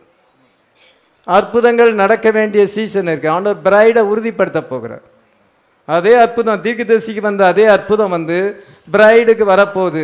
அதுக்குடைய சீசன் இப்பொழுது டெம்பரரியாக இருக்கிறது. அந்த எக்ஸ்கியூஸ் வரும் பொழுது அது கிளைமேக்ஸாக வரும் என்று சொல்லி இருக்கிறார். அதனால் நம்ம மேலே உள்ள காரியங்கள் மேலே நம்முடைய வாஞ்சியை வைக்க வேண்டும். நமக்கு ரியல் காட்லி லவ் வேண்டியதாக இருக்குது. வார்த்தையை நேசிக்கிற மக்களை நம்ம நேசிக்க வேண்டும். நமக்கு ஸ்பிரிட் ஆஃப் லவ் இருக்க வேண்டும். அந்த ஸ்பிரிட் ஆஃப் லவ் மற்றவங்களுக்கு மேலே நம்ம உண்மையான அன்பை செலுத்தினா ஆண்டவர் நம்ம ஆசீர்வதிப்பார். அவங்க நல்லா இருக்கணும்னு உண்மையிலே ஜெபம் பண்ணா, அவங்களுக்கு விரோதமாக நம்முடைய வாயை அசைக்காமல் நாவை அசைக்காமல் இருந்தால், நாவை அசைச்சா அது பாவம்னு நினைக்கணும். யாருக்காயிலும் விரோதமாக உங்கள் நாவை அசைச்சிங்கன்னா இட் இஸ் அ சின். ஆண்டவருடைய பார்வையில் அது பாவம். நம்ம வாழ்க்கையில் தரித்திரம் பிடிச்சி போயிடும், முன்னேற முடியாது. ஏன்னா மற்றவங்களுக்கு விரோதமாகவே இந்த நாவை அசைக்கிறது. கஸ்வர்க்காக சொல்கிறது, ஒரு காரியத்தை தெளிவாக தெரியாமலே பேசுறது. அது விசேஷமாக லேடிஸ் பேசுவாங்க. அதனால் அதெல்லாம் உங்களுக்கு பாவம். உங்கள் ஆசீர்வாதத்துக்கு அதெல்லாம் தடை. நமக்கு ஸ்பிரிட் ஆஃப் லவ் வேணும். மற்றவங்களுடைய குறையை மன்னிக்க தெரியணும். அவங்க மேலே அன்பு வேணும். நமக்கு ஒன்றும் தெளிவாக தெரியாது. தெளிவாக தெரியாமல் ஒரு காரியத்தை எப்படி பேசுறது? அதுதான் கோல் முட்டுறது. அதனால் இந்த ஆவிகளெல்லாம் நம்மளை விட்டு போகணும். அப்பொழுது நம்ம பெர்ஃபெக்ஷன் அடைய முடியும். அப்பொழுது நமக்கு ஹோலி ஸ்பிரிட் நமக்குள்ளே கிரியேட் செய்யும். நம்ம ரேப்சருக்கு ஆயத்தமாக வேண்டும். எல்லாமே நம்ம சுத்திகரிக்கப்பட வேண்டியதாக இருக்கிறது. நம்ம கடைசி காலத்தில் இருக்கிறோம். இவர் பர்கேட்ரி, இவங்க பர்கேட்ரின்னு ஒரு ஸ்தலம் இருக்குன்னு ரோமன் கத்தோலிக்காரங்க சொல்கிறாங்க. இங்கே காணிக்கையை போட்டால் உன்னுடைய தாய் பாட்டிலாம் பர்கேட்ரியில் இருக்காங்க. நீங்கள் இங்கே காசை போட்டிங்கன்னா, பாவ மன்னிப்பு சீட்டை வாங்கி காசை இங்கே போட்டிங்கன்னா, இங்கே போட்ட உடனே அந்த சாமியாருடைய ஜபத்தினால அவங்க உஸ்ததிக்கும் ஸ்தலத்துலேருந்து பரலோகத்துக்கு போயிடுவாங்களாம். ஆனால் செத்த உடனே உத்தரிக்கும் ஸ்தலத்துக்கு போகிறாங்க, பர்கேட்டரி போகிறாங்க. அங்கே சுத்திகரிக்கப்படணும். அங்கே போகிற இங்கே காசை போட்டிங்கன்னா அங்கே போயிடுவாங்க. இதுதான் கத்தோலிக்க மார்க்கத்தினுடைய உபதேசம். நமக்கு பர்கேட்ரி சர்ச்சு தான். இந்த சர்ச்சு தான் பர்கேட்ரி. இங்கே தான் நம்ம சுத்திகரிக்கப்படுறோம். சர்ச்சு பிளேஸ் ஆஃப் கரெக்ஷனாக இருக்குது. இந்த வார்த்தை நம்ம கரெக்ட் பண்ணுகிறது. Purging out our soul from all unbelief. எல்லா அவிசுவாசத்திலிருந்தும் நம்ம சுத்திகரிக்கப்படுகிறோம். ஆமென். இப்பொழுது கடைசி நேரத்தில் வந்திருக்கிறோம். வால் ஸ்ட்ரீட் இல்லை ஷேர் மார்க்கெட் எல்லாமே வால் ஸ்ட்ரீட்டில் நடக்குது அமெரிக்காவில். ஜூஸ் அந்த வால் ஸ்ட்ரீட்டில் ஆதிக்கம் செலுத்தி கொண்டிருக்கிறாங்க. எல்லா ஷேரும் அவங்க கையில் தான் இருக்குது. வாடிகன் கோல்டை வச்சுருக்கு, இவங்க பேப்பரை வச்சுருக்கிறான். ஜூஸில் பேப்பர் மணி இருக்குது, ஆனால் வாடிகனில் என்ன சொன்னால் கோல்டு வச்சுருக்காங்க. இது அழிஞ்சு போகும், ஆனால் அது அழியாது. கோல்டு என்றைக்கும் வேல்யூ குறையாது, வேல்யூ அதிகமாகுமே ஒழிய குறையாது. அதனால் வால் ஸ்ட்ரீட்டில் அவங்க ஆதிக்கம் செலுத்தும் பொழுது ஜூஸோடு ஒரு நாளில் உடன்படிக்கை பண்ணுவாங்க. உடன்படிக்கை பண்ணி பின்பு அவன் பேப்பர் மணி செல்லுபடியாகும்பான். கோல்டு ஸ்டாண்டர்டை கொண்டு வருவான். ஒரு நாட்டில் இவ்வளோ ரிசர்வ் பேங்கில் இவ்வளோ கோல்டு இருந்தால் அவ்வளோ பணம் அச்சடிக்கலாம். கோல்டு இத்தனை கோடி இருந்தால் அதுக்கேற்ற மாதிரி பணத்தை அச்சடிக்கலாம். கோல்டுக்கு மேலே பணத்தை அடித்தா அதுக்கு பேர் டெபிசிட் ஃபைனான்சிங். டெபிசிட் ஃபைனான்சிங் அச்சு நிறைய அடிச்சிருப்பான், கோல்டு கம்மியாக இருக்கும். அப்போ பணத்து விலை பணத்துக்கு மதிப்பு இறங்கி போகும். கோல்டுக்கு ஏற்ற மாதிரி பணத்தை இருந்துச்சுன்னா பண மதிப்பு இறங்காது. அமெரிக்காவில் பண மதிப்பு சீக்கிரம் இறங்காது. இந்தியாவில் ரொம்ப இறங்கிடும். சிலோனில் அதை விட ரொம்ப இறங்கும். ஒரு நாடு திவாலாயிட்டுனா பண மதிப்பு இழந்து போகும். அவங்க நோட்டை அங்கே பிரிண்ட் பண்ண ஆரம்பிப்பாங்க. அதனால் பாருங்கள், உலகத்தினுடைய பொருளாதாரம் வீழ்ச்சி அடையும். வால் ஸ்ட்ரீட்டில் ஷேர் மார்க்கெட் கிராஷ் ஆகிடும். இவன் என்ன யூதர்களோடு உடன்படிக்கை பண்ணுவான். இவ்விதமாக அவன் யூதருடைய மணி எல்லாத்தையுமே அவன் உடன்படிக்கையை முறித்து எல்லாத்தையும் அவமாக்கி போடும் பொழுது அங்கே என்ன செய்யணும், அங்கே டைட்டனிங் த சிச்சுவேஷன் மோசமாக போயிடும். அப்பொழுது என்ன செய்யணும் என்றால் அங்கே கொள்ளவும் முடியாது, அங்கே விற்கவும் முடியாதுங்க சூழ்நிலை ஏற்படும். கர்த்தர் அவன் இமேஜ் ஆஃப் த பீஸ்டை உருவாக்கி கொண்டிருக்கிறான். சாத்தான் இமேஜ் ஆஃப் பீஸ்டை உருவாக்குறான். ஆண்டவர் இமேஜ் ஆஃப் வேர்டை உருவாக்குறார். நீங்கள் இதை நோக்கி பார்க்க இந்த மெசேஜை நோக்கி பார்க்க இதோ நீங்கள் பேர்ட் இமேஜாக மாறுறீங்க. அந்த சாயலாகத்தானே மகிமையின் மேல் மகிமை அடைந்து மறுரூபம் அடைகிறோம். இந்த மெசேஜை நோக்கி பார்க்க எனக்கு நேரம் இருக்குன்னு சொல்லலாம், நோக்கி பார்க்க உன்னால் விட அதிகமாக நோக்கி பார்க்குறேன். எனக்கு அந்த மாதிரி ஒரு ஊழியமும் கொடுக்கப்பட்டிருக்கு. கால் வலிக்குன்னு பார்த்தா நடக்காது. தூங்கணும், ரொம்ப நேரம் தூங்கணும்னு ஆசைப்பட்டாலும் நடக்காது. அந்த மாதிரி சிச்சுவேஷன். அப்படி நோக்கி பார்க்க எனக்கு தான் நல்லது. நான் வேர்ட் இமேஜாக மாறுவேன். ஹல்லேலூயா. இந்த மெசேஜை நோக்கி பார்க்க இந்த பிரைடு வேர்ட் இமேஜாக மாறுகிறாள். சாத்தான் என்ன செய்கிறான் என்றால் beast of the image of the பீஸ்டை கொண்டு வருகிறான். எப்படி கொண்டு வருகிறான்? அமெரிக்கா மூலமாக கொண்டு வருகிறான். அதனால் அந்த வெளிப்படுத்தல் 13ஆம் அதிகாரம் 11லிருந்து 18 வரைக்கும் வாசிக்கும் பொழுது அது அமெரிக்காவாக இருக்கிறது. நேரம் கொஞ்ச நேரம் தான் இருக்குது, நான் சொல்ல வேண்டிய காரியங்கள் இருக்கிறது. 2 ஸ்பிரிட் இப்பொழுது லூஸ் ஆகியிருக்கிறது. பாதாள குழி திறக்கப்பட்டிருக்கிறது, முத்திரைகள் திறக்கப்பட்டிருக்கிறது. 2 ஸ்பிரிட் வந்திருக்கிறது. லூசிபர் ஸ்பிரிட் வந்திருக்கிறது, ஹோலி ஸ்பிரிட் வந்திருக்கிறது. ஹோலி கோஸ்ட் என்ன செய்கிறது என்றால் பிரைடை டிரான்ஸ்ஃபார்ம் பண்ணுகிறது. உங்களை வேர்ட் இமேஜாக மாற்றுது. ஆனால் அவனுடைய மெசேஜ் அவனுடைய ஸ்பிரிட்டு அந்த பீஸ்ட் என்ன செய்கிறது என்றால் ஜனங்களை அது எக்லாஸ்டிக்கலாக மாற்றுது. வேர்ல்டு கவுன்சில் ஆஃப் சர்ச்சஸ் மூலமாக இமேஜ் ஆஃப் த பீஸ்டாக மாற்றுது. Image of word, image of beast ஒன்று இருந்துச்சுன்னா அதுக்கு ஆப்போசிட் இருக்கணும். வேர்டு இமேஜாக நீங்கள் மாறுறீங்க, அவன் ஜனங்களை இமேஜ் ஆஃப் த பீஸ்டாக மாறுறான். பாருங்கள், சைனாவில் ஒரே ஆள் தான். அந்த ஆள் வரைக்கும் அங்கே வேறு பிரைம் மினிஸ்டர் வர முடியாது. அதே போல் இந்தியாவும் அப்படி ஆகிக்கொண்டிருக்குங்க. எலெக்ஷன் டேட் இன்னும் அறிவிக்கலை. எல்லோரும் என்ன நடக்குமோன்னு யோசிச்சுட்டு இருக்காங்க. அந்த மாதிரி இந்தியாவும் அதை நோக்கி போய்க்கிறது, ரஷ்யாவும் அதை நோக்கி போய்க்கிறது. எதிர்கட்சியாக இருந்த ஒரு அப்போசிஷன் கொடுத்தவன் திடீர்னு மர்மமான முறையில் செத்து போய்விட்டான். இந்த நார்த் கொரியா ஒரு சின்ன டிஸ்டர்ப் பண்ணாலும் உடனே ஷூட் பண்ணி கொல்லப்படுவாங்க. அந்த மாதிரி இந்த நவீன காலத்தில் நம்ம இப்படி இருக்கிறோம்.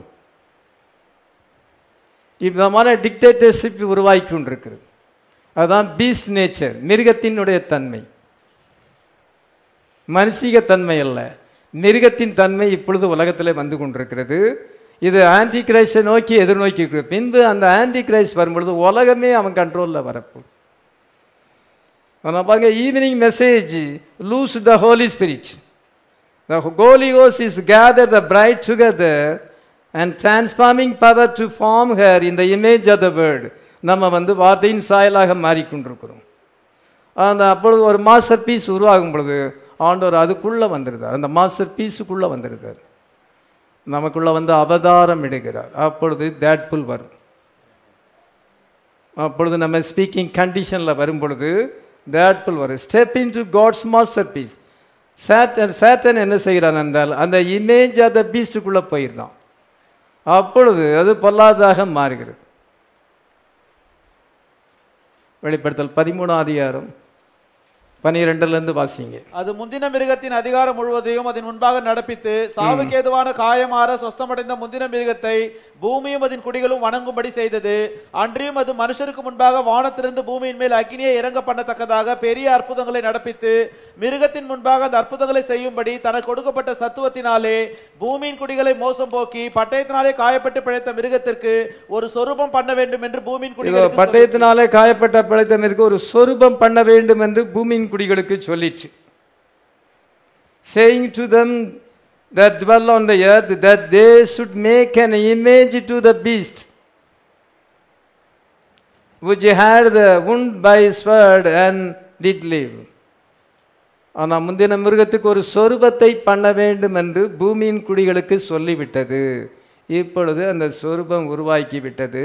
ஆனால் அதுக்கு இன்னும் ஆவியை கொடுக்கல. சொரூபம் உருவாயிடுச்சு, ஆனால் அதுக்கு ஆவியை கொடுக்கல. தொடர்ந்து வாசிக்கலாம். மேலும் மிருகத்தின் சொரூபம் பேசத்தக்கதாகவும் மிருகத்தின் சொரூபத்தை வணங்காத யாவரையும் கொலை செய்யத்தக்கதாகவும் மிருகத்தின் சொரூபத்திற்கு ஆவியை கொடுக்கும்படி அதற்கு சத்துவம் கொடுக்கப்பட்டது. இதை மிருகத்தின் சொரூபத்தை உண்டாக்கியே விட்டாச்சு, ஆனால் அதுக்கு ஆவி இன்னும் கொடுக்கப்படலை. அது ஆவி கொடுத்தா அது செயல்படும். அந்த மிருகத்தின் சொரூபத்தை வணங்காத யாவரையும் கொலை செய்யும்படியாக அதுக்கு சத்துவத்தை கொடுக்கும்படி அதுக்கு ஆவி கொடுக்கப்பட வேண்டும். ரெண்டாம் மிருகம் அமெரிக்கா, முதல் மிருகம் ரோமாக இருக்கிறது, வாடிகனாக இருக்கிறது. சுவாபனத்துக்காரங்களுக்கு முதல் மிருகம் வாடிகன்னு எல்லாரும் சொல்லுவாங்க, நிறைய பேர் சொல்லுவாங்க. ஆனால் ரெண்டாம் மிருகம் அமெரிக்கான்னு ஒருத்தர் கூட சொல்ல மாட்டாங்க. அந்த வெளிப்பாடு அவனுக்கு வரல. பூமியிலேருந்து வந்த மிருகம் அமெரிக்கா. அந்த அமெரிக்கா இப்பொழுது என்ன செய்கிறால் ரோமாபுரியோடு சேருகிறது. ஆகாபும் ஜேசபேலும் இணைகிறார்கள். இணையும் பொழுது தான் ஆபத்து. அரசியலும் பாலிட்டிக்ஸும் சேர்ந்த ஆபத்து. இப்பொழுது அமெரிக்காவும் வாடிகனும் சேருகிறது. 258 வருஷத்துக்கு முன்னால் தான் அமெரிக்கா உருவானது. அப்பொழுது ஐரோப்பா கண்டத்தில் இருந்தால் அங்கே போய் குடியேறுறாங்க. எதுக்காக குடியேறினாங்க? அங்கே வந்து நிறைய பேர் கொலை செய்யப்பட்டாங்க. 6,80,00,000 பேர் கொலை செய்யப்பட்டாங்க, உண்மையான கிறிஸ்தவர்கள். என்கிட்ட இவ்வளோ பெரிய புத்தகம் இருக்குது, ஃபாக்ஸ் மார்டையர் புக். அதில் அவங்கெல்லாம் எப்படி கொலை செய்யப்பட்டாங்கன்னு எழுதியிருக்கு. ரியலாக எப்போ என்னைக்கு நடந்துச்சு டேட்டு கொண்டு போட்டிருக்கு. உண்மையாக நடந்த சம்பவம். அவ்வளோ பேருக்கு அந்த மிருகம் ஏற்கனவே கொலை செய்து போட்டது. இந்த மிருகத்துக்கு பயந்து போய் தான் அவங்க அங்கே போனாங்க. ரிலீஜியஸ் ஃப்ரீடத்துக்காக போனாங்க, மத சுதந்திரத்துக்காக போனாங்க. இப்போ அங்கேயும் அது போயிட்டு, இந்த மிருகம் அங்கே போயிட்டு அங்கேயும் போய் ஆளுகை செய்துவிட்டு. கென்னடி அங்கே முதல் பிரசிடெண்ட்டாக வந்தார். இப்போ வந்து கத்தோலிக்க மார்க்கம் அங்கே அவங்கள ஆளுகை செய்துன்னு அவங்க தெரியாமல் இருக்கிறாங்க. அந்த அமெரிக்கர்களே தெரியாமல் இருக்கிறாங்க. வெளிப்படுத்தல் 13 அமெரிக்கான்னு தெரியாது. என்ன அதே சமயத்தில் இப்பொழுது அமெரிக்கா வந்து ப்ராட்டஸ்டன்ட் கண்ட்ரி. அது சிஎஸ்ஐ ப்ராட்டஸ்ட் கண்ட்ரி. சிஎஸ்ஐ போல ப்ராட்டஸ்டண்ட்டு. இப்போ அங்கே கத்தோலிக்க மார்க்கம் ஆளுகை செய்து கத்தோலிக்க மார்க்கம் மெஜாரிட்டி ஆயிடுச்சு அப்படின்னு அவங்களுக்கு இன்னும் தெரியல. அதனால் என்ன செய்ய, ஜேசபெல் அங்கேயும் ஆளுகை செய்கிறாள். ஜேசபெல் அமெரிக்காவை பிடிச்சு விட்டா.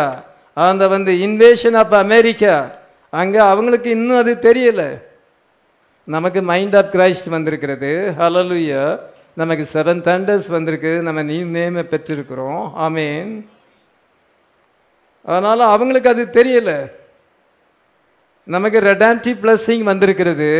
முத்திரைக்கு அப்பாற்பட்டு ரெடாம்டிவ் பிளஸிங் கிடையாது. முத்திரைகளை பிலீவ் பண்ணால் தான் நமக்கு ரெடாம்டிவ் பிளஸிங் வந்திருக்கிறது. மீட்பின் ஆசீர்வாதத்தை பெற்றிருக்கிறோம். இதோ உலகத்தின் சாப்பிட்ற மக்களுக்கு அது தெரியாது. அதே போல் அமெரிக்காக்காரங்களுக்கு தெரியாது. எப்படி சாத்தான் வந்து சர்ப்பத்தின் மூலமாக ஏவாளை வஞ்சித்தான். அவன் வந்து எப்படி மனுக்குலத்துக்குள்ளே நம்ம புகுந்து கொள்வது, நமக்கு எப்படி ஒரு சந்ததி ஏற்படுத்துகிறது, நம்மளால் சிருஷ்டிக்க முடியாது. Satan cannot create. அதனால் சாத்தான் என்ன செய்யறான், நமக்கு ஒரு சந்ததி வேணும், தேவனை போல நமக்கு ஒரு கூட்டம் வேணும், நமக்கு பிள்ளைகள் வேணும். எப்படி நம்ம பிள்ளைகளை பெறுவது, எப்படி நமக்கு ஒரு சந்ததி ஏற்படுத்தப்பட்டு ஒன்று சொல்லும் பொழுது அவனுக்கு ஒரு வழி உண்டானது, வழியை கண்டுபிடிச்சான். இதை பார்க்குறான், சர்ப்பத்தை பார்க்குறான். பரலோகத்தில் நான் வந்து லூசிபர் வந்து என்ன மைக்கேல் கூட நிற்கும் பொழுது 2 பேரும் ஒன்று போல தான் இருந்தோம். அதே போல் இங்கே ஆடாமை போல இந்த சர்ப்பம் இருக்கிறது. ஆடாமின் சர்ப்பம் ஒன்று போல இருக்கிறது. சொல்லப்போனால் ஆடாமை விட சர்ப்பமே அழகாக இருக்குது. அதனால் இந்த அங்கே எப்படி இருந்துச்சோ அதே மாதிரி சிமிலாரிட்டி இங்கே இருக்கிறது. நான் சர்ப்பத்தின் மூலமாக ஏவாளை வஞ்சிக்க முடியும், தனக்கென்று ஒரு சந்ததியை பெற முடியும் என்று ஒரு வழியை கண்டுபிடித்தான். அது ஏவாளுக்கு அது தெரியல. சர்ப்பமானது ஏவாளை வஞ்சிக்கும் பொழுது அவன் தனக்கென்று ஒரு சந்ததி காயினை கொண்டு வந்து தனக்கென்று ஒரு சந்ததியை கொண்டு வந்து விட்டான். அவனுக்கு ஒரு வழி அங்கே ஓப்பன் ஆனது. அதே போல் இந்த உலகம் வந்து சாட்டன் சேடனாக மாற்றணும்னா அதுக்கு என்ன செய்ய வேண்டும் என்றால் ஒரு வழி அவனுக்கு சாத்தானுக்கு தெரிய வேண்டும். அந்த வழி தான் வந்து இதோ பாதாள குழி திறக்கப்படுவது. வெளிப்படுத்தல் 9:1 வாசிக்கலாம். 5ஆம் தூதன் எக்காலம் ஊதினான். அப்பொழுது வானத்திலிருந்து பூமியின் மேல் விழுந்த ஒரு நட்சத்திரத்தை கண்டேன். அவனுக்கு பாதாள குழியின் திறவுகோல் கொடுக்கப்பட்டது. இதோ பாதாள குழியினுடைய திறவுகோல் கொடுக்கப்பட்டது. பாதாள குழி திறக்கும் பொழுது பெருஞ்சூளையை போல புகைகள், வெட்டுக்கிளிகள், அசுத்தாவிகள் புறப்பட்டு வந்தது. அதனால் அவன் வந்து என்னென்னா அந்த சாவி வந்து சயின்ஸாக இருக்குது. சயின்ஸ் மூலமாக இந்த உலகத்தை வந்து சாட்டன் சேடனாக மாற்றலாம். 4ஆம் பரிமாணம் சயின்ஸ். இது வரைக்கும் 4ஆம் பரிமாணம் ஓப்பன் ஆகலை. நெட்லாம் கிடையாது, டிவிலாம் கிடையாது, ரேடியோலாம் கிடையாது. அதெல்லாம் 4ஆம் பரிமாணம் ஓப்பன் ஆகாமல் இருந்துச்சு. சாத்தான் ஒரு வழியை கண்டுபிடித்து நம்ம 4ஆம் பரிமாணத்தை கண்டுபிடித்தால், 4ஆம் பரிமாணத்தை கண்டுபிடிக்கும் பொழுது பாதாள குழியினுடைய மூடியை திறந்துட்டான். அந்த லிட் ஓப்பன் ஆகும் பொழுது தனக்கு ஒரு வழி கிடைச்சது. இப்பொழுது சயின்ஸ் ஓப்பன் ஆகிவிட்டது. எங்கேனாலும் டிவி, செல்ஃபோனு எல்லாமே. இன்டர்நெட் வரலன்னா ஒன்றும் நடக்காது. இப்போ இன்டர்நெட் இல்லாமல் உலகமே இயங்காது, ஒரு நாள் கூட இயங்காது. அப்படியாப்பட்ட நிலையில் உலகம் வந்து விட்டது. இப்பொழுது இந்த ஓப்பன் ஆன உடனே 5ஆம் பரிமாணம் 4ஆம் பரிமாணம் சயின்ஸு அவன் வந்து காட்ஸ் லேபரட்டரியில் போய் அதை திருடி கொண்டான். காட்ஸ் லேபரட்டரியில் போய் அந்த ஃபார்முலாவை எடுத்துக்கொண்டான். எடுத்துக்கொண்டு இப்பொழுது அதை வந்து 4ஆம் பரிமாணம் திறக்கப்பட்டது. இப்போ 4ஆம் பரிமாணம் மூலமாக இந்த உலகத்தை தன்னுடையதேனாக மாற்றிவிட்டான்.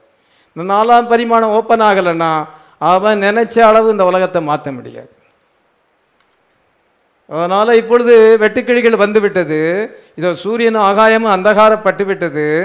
எல்லாமே மோசமான கண்டிஷன்லாம் மாறிவிட்டது. அவன் வந்து இன்னும் அந்த வேர்ல்டு கவுன்சில் ஆஃப் சர்ச்சஸ் அங்கே ஏற்படுத்துகிறான். அகில உலக ஸ்தாபனம். அதனால் வேர்ல்டு கவுன்சில் ஆஃப் உலக மகா சபை சங்கம். The image of the beast is the world council of churches. அந்த சர்ச்சஸை ஏற்படுத்து, அதான் மிருகத்தினுடைய சொரூபம். இந்த image of the beast is world council of சர்ச்சஸை ஏற்படுத்திட்டான். ஆனால் அதுக்கு ஆவியை கொடுக்கல. இப்பொழுது அது இருக்குது, ஆனால் அதுக்கு ஆவி கொடுக்கும். உலகத்தில் இருக்க போதகர்கள் எல்லாமே உலகத்தில் இங்கே சென்னையிலேருந்தும் போகிறாங்க வருஷம். எனக்கு கூட அந்த வேர்ல்டு வைடு மிஷன் டைரக்டர் ஐயா வந்து பாஸ்போர்ட்லாம் எடுத்தார். பாஸ்போர்ட்டை எடுத்து எல்லாம் ஆச்சு, கடைசியில் மாற்றி விட்டார். நானும் கூட அதுக்கு போக வேண்டியது, ஆண்டவர் என்னை ஸ்டாப் பண்ணிட்டார். எல்லோரும் போகிறாங்க, ஸ்தாபன தலைவர்கள் எல்லாரும் போகிறாங்க. எல்லோரும் அங்கே உலக மகா சபையில் ஐக்கியம் அமெரிக்காவுக்கு போகிறாங்க. வேர்ல்டு கவுன்சில் ஆஃப் சர்ச் தான் இமேஜ் ஆஃப் த பீஸ்ட். அது இப்பொழுது அது ஏற்படுத்த ஆகிவிட்டது. ஆனால் என்ன செய்யலை, அதுக்கு ஆவி வரல. பின்பு அமெரிக்கா அதுக்கு ஆவியை கொடுக்கும். மனவாட்டி எடுத்துக்கொள்ளப்பட்ட பின்பு அதுக்கு ஆவி கொடுக்கப்படும். ஆவி கொடுக்கப்பட்டோடனே அதில் சேராதவங்க, அப்ளியேட்டட் ஆகாதவங்க, world council of churches bringing pressure, அது எல்லா போதர்களுக்கும் ஒரு ப்ரெஷர் கொடுக்கும். நீ அதில் சேரணும், அதில் சேர்ந்தாதான் நீ வந்து சபை நடத்த முடியும், அல்லது நடத்த முடியாது. அமெரிக்கா வந்து ஃபோர்ஸ் பண்ணும், இந்த வேர்ல்டு கவுன்சில் மூலமாக ஃபோர்ஸ் பண்ணி எல்லாம் கத்தோலிக்க போய் சேரணும், அந்தி கிறிஸ்துவ போய் சேரணும்.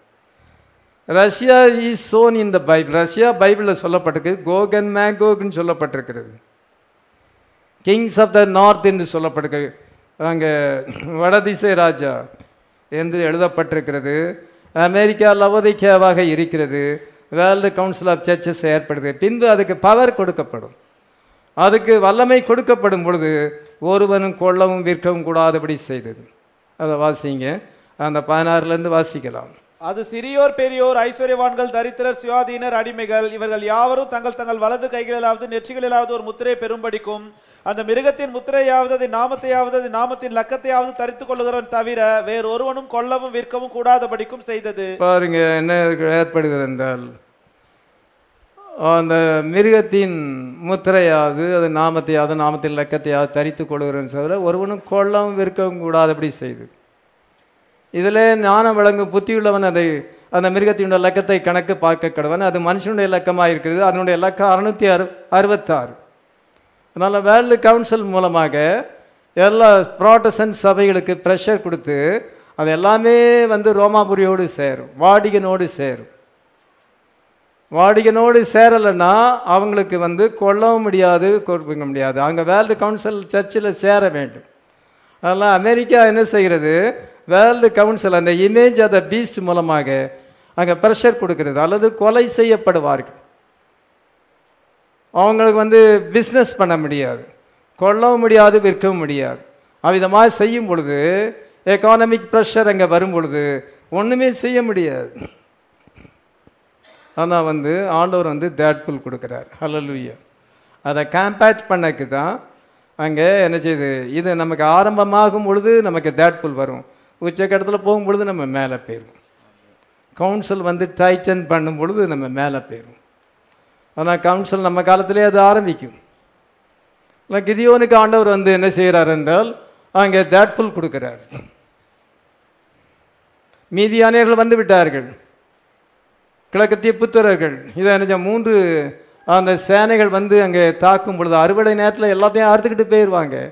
இவங்க பட்னியாக கிடக்கணும்.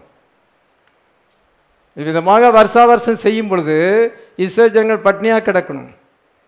அங்கே ஒரு என்ன செய்யணும், கொல்லவும் முடியாது, விற்கவும் முடியாத சூழ்நிலை ஏற்படும் பொழுது எக்கானமிக் ப்ரெஷர் ஏற்படுது. கிதியோனை ஆண்டவர் சொல்ல, உனக்கு இருக்கும் பலத்தோடு போவோம், நீ அந்த சேலஞ்சை சந்திக்க வேண்டும். அப்பொழுது அவன் பெரிய பட்டயம் ஆயுதங்களை கொண்டு செல்ல, பானைக்குள்ளே அங்கே தீபம் இருக்கிறது. இதோ என்ன சென்றால் எக்காலத்தை வச்சிருக்கிறாங்க. பானையை உடைச்சி என்ன சென்றால் அந்த தீப்பந்தத்தை கையில் பிடிச்சிக்கிட்டு ஒரு கையில் எக்காலத்தை ஊதுறாங்க. கர்த்தருடைய பட்டயம், கிதியோனுடைய பட்டயம். ஜட்ஜஸ் நியாயாதிபதிகள் 7:20.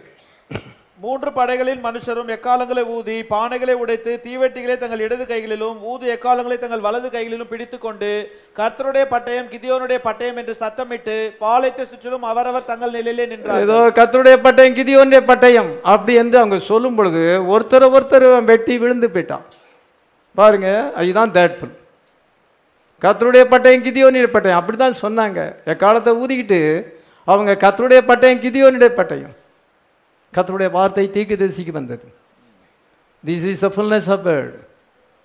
சொல்லும் பொழுது பிசாசு கீழே விழுந்துருவான். இந்த வெளிப்பாடுகளை சொல்லும் பொழுது, இந்த 7 thunders நம்ம சொல்லும் பொழுது இதை கீழே விழுந்துருவான். தேட்புல் நமக்கு வரும். ஹல்லேலூயா. அந்த ஃபெய்த் எக்கானமி நமக்கு வரும். நம்ம அந்த சிச்சுவேஷனை ஜெயிக்க முடியும். அந்த எக்கானமிக் ப்ரெஷரை நம்ம ஜெயிக்க முடியும்.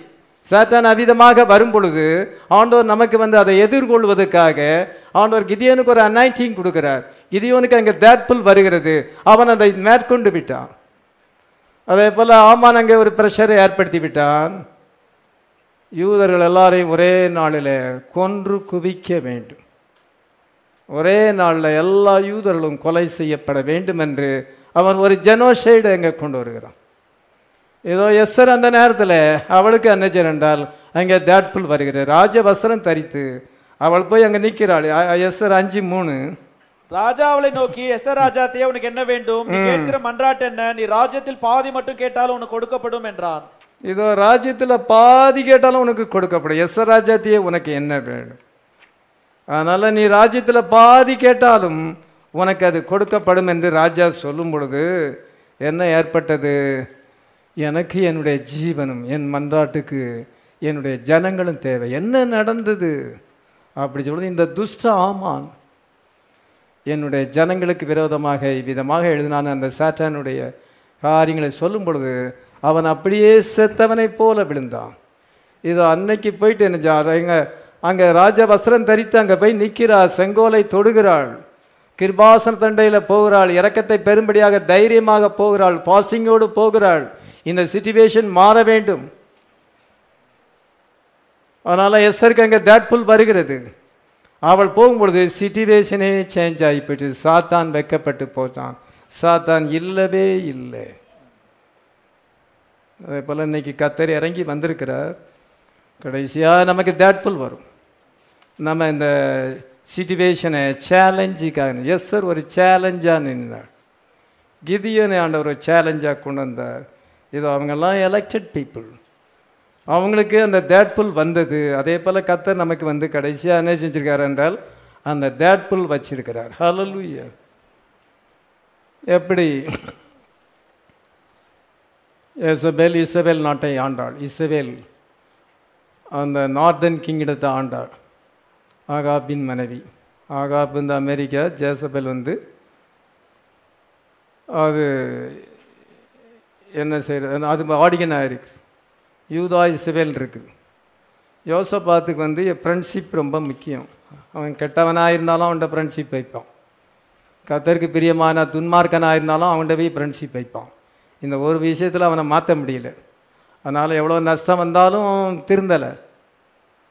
கடைசியில் ஏசபேலுடைய மகள் அத்தாலியால் இங்கே கல்யாணம் கட்டிக்கிட்டான். அவன் மகன் யோராமுக்கு மேரேஜ் பண்ணிட்டான். கடைசியில் யோராம் வந்து கீழ்ப்படியாமல் குடல் இத்து போய் மறிச்சு போனான். கர்த்தருக்கு கீழ்ப்படியலை. அதுக்கு பிறகு அவன் மகன் அகசியா வருகிறான், அத்தாலியாளுடைய மகன்.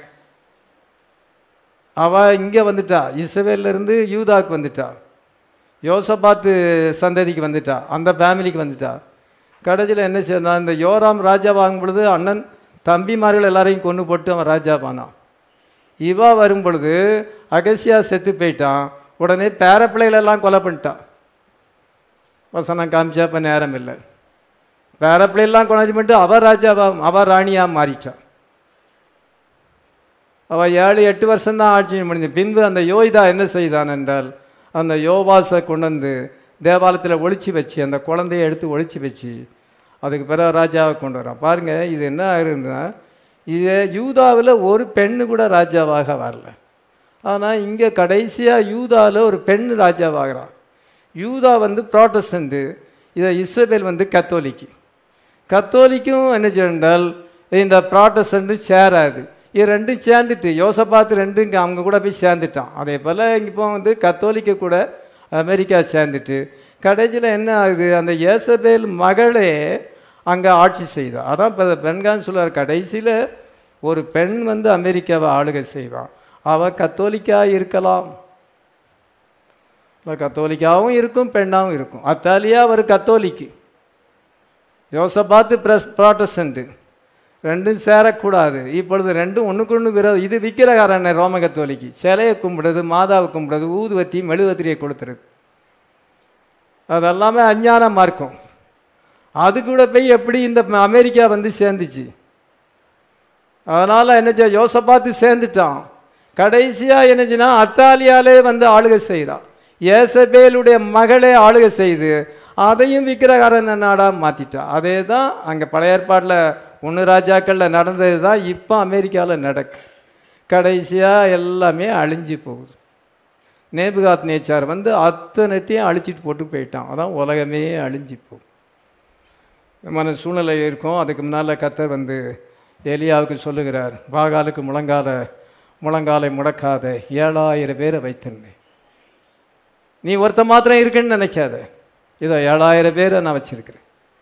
அவங்க தான் ரேப்சரில் பங்கு பெறுறாங்க. 1 ராஜாக்கள் 19-18 வாசிக்கிறோம். எலியாவுக்கே அது யாருன்னு தெரியாது. அதனால் என்ன ஆண்டவர் முத்திரையில திறந்து அவனுக்கு காமிக்கிறார், இதோ 7000 பேர் இருக்காங்க. இன்றைக்கி ஒரு பிரைடுன்னு ஒரு கூட்டம் இருக்குது. ஆண்டவர் அவர்களை எடுத்துக்கொள்ள போகிறார். ஜேசபேல் உபதேசத்துக்கு அவங்க கீழ்ப்படிய மாட்டாங்க. டினாமினேஷன் உபதேசத்துக்கு கீழ்ப்படிய மாட்டாங்க. அவங்க இமேஜ் ஆஃப் கிரைஸ்டாக இருப்பாங்க. சாத்தான் இன்னைக்கு தனக்கு ஒரு இமேஜை உருவாக்கி இருக்கிறான். அதான் வேர்ல்டு கவுன்சில் ஆஃப் சர்ச்சஸ். அதன் மூலமாக உலகத்துக்கு அவன் ப்ரெஷர் கொடுப்பான். உலகத்தை ஒன் மேன் ரூல் கொண்டு வரும் பொழுது, ஏதோ ஸ்கியூஸ் அதிகமாகும் பொழுது, அது கவுன்சில் தங்கள் டைட் ஆக்கும் பொழுது நம்ம ரேப்சரில் மேலே எடுத்துக்கொள்ளப்படுவோம். கர்த்தர் நம்மை ஆஸ்வதிப்பார். ஜெபம் பண்ணலாம்.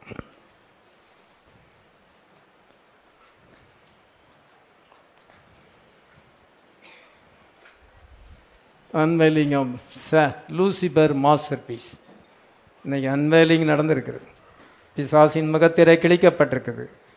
வார்த்தையின் மேல் இந்த முத்திரையானது இன்றைக்கி உடைக்கப்பட்டு வார்த்தையானது ஓப்பனாக இருக்கிறது. ஒரு கூட்டமான மக்களை ஆயத்தப்படுத்துது, மாஸ்டர் பீஸாக மாற்றுகிறது. ஆண்டவர் கிரியை செய்து கொண்டிருக்கிறார். அக்யூரேட்டாக கிரியை செய்கிறார்.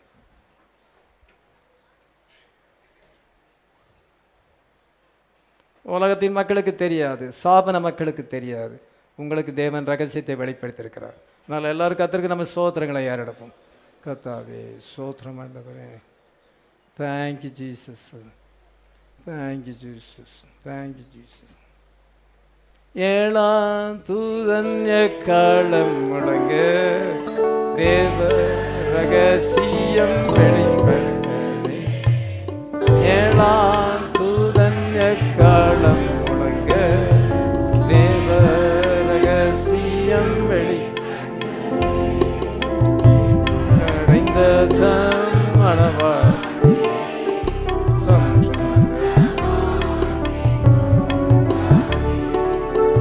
படைந்த மணவாட்டி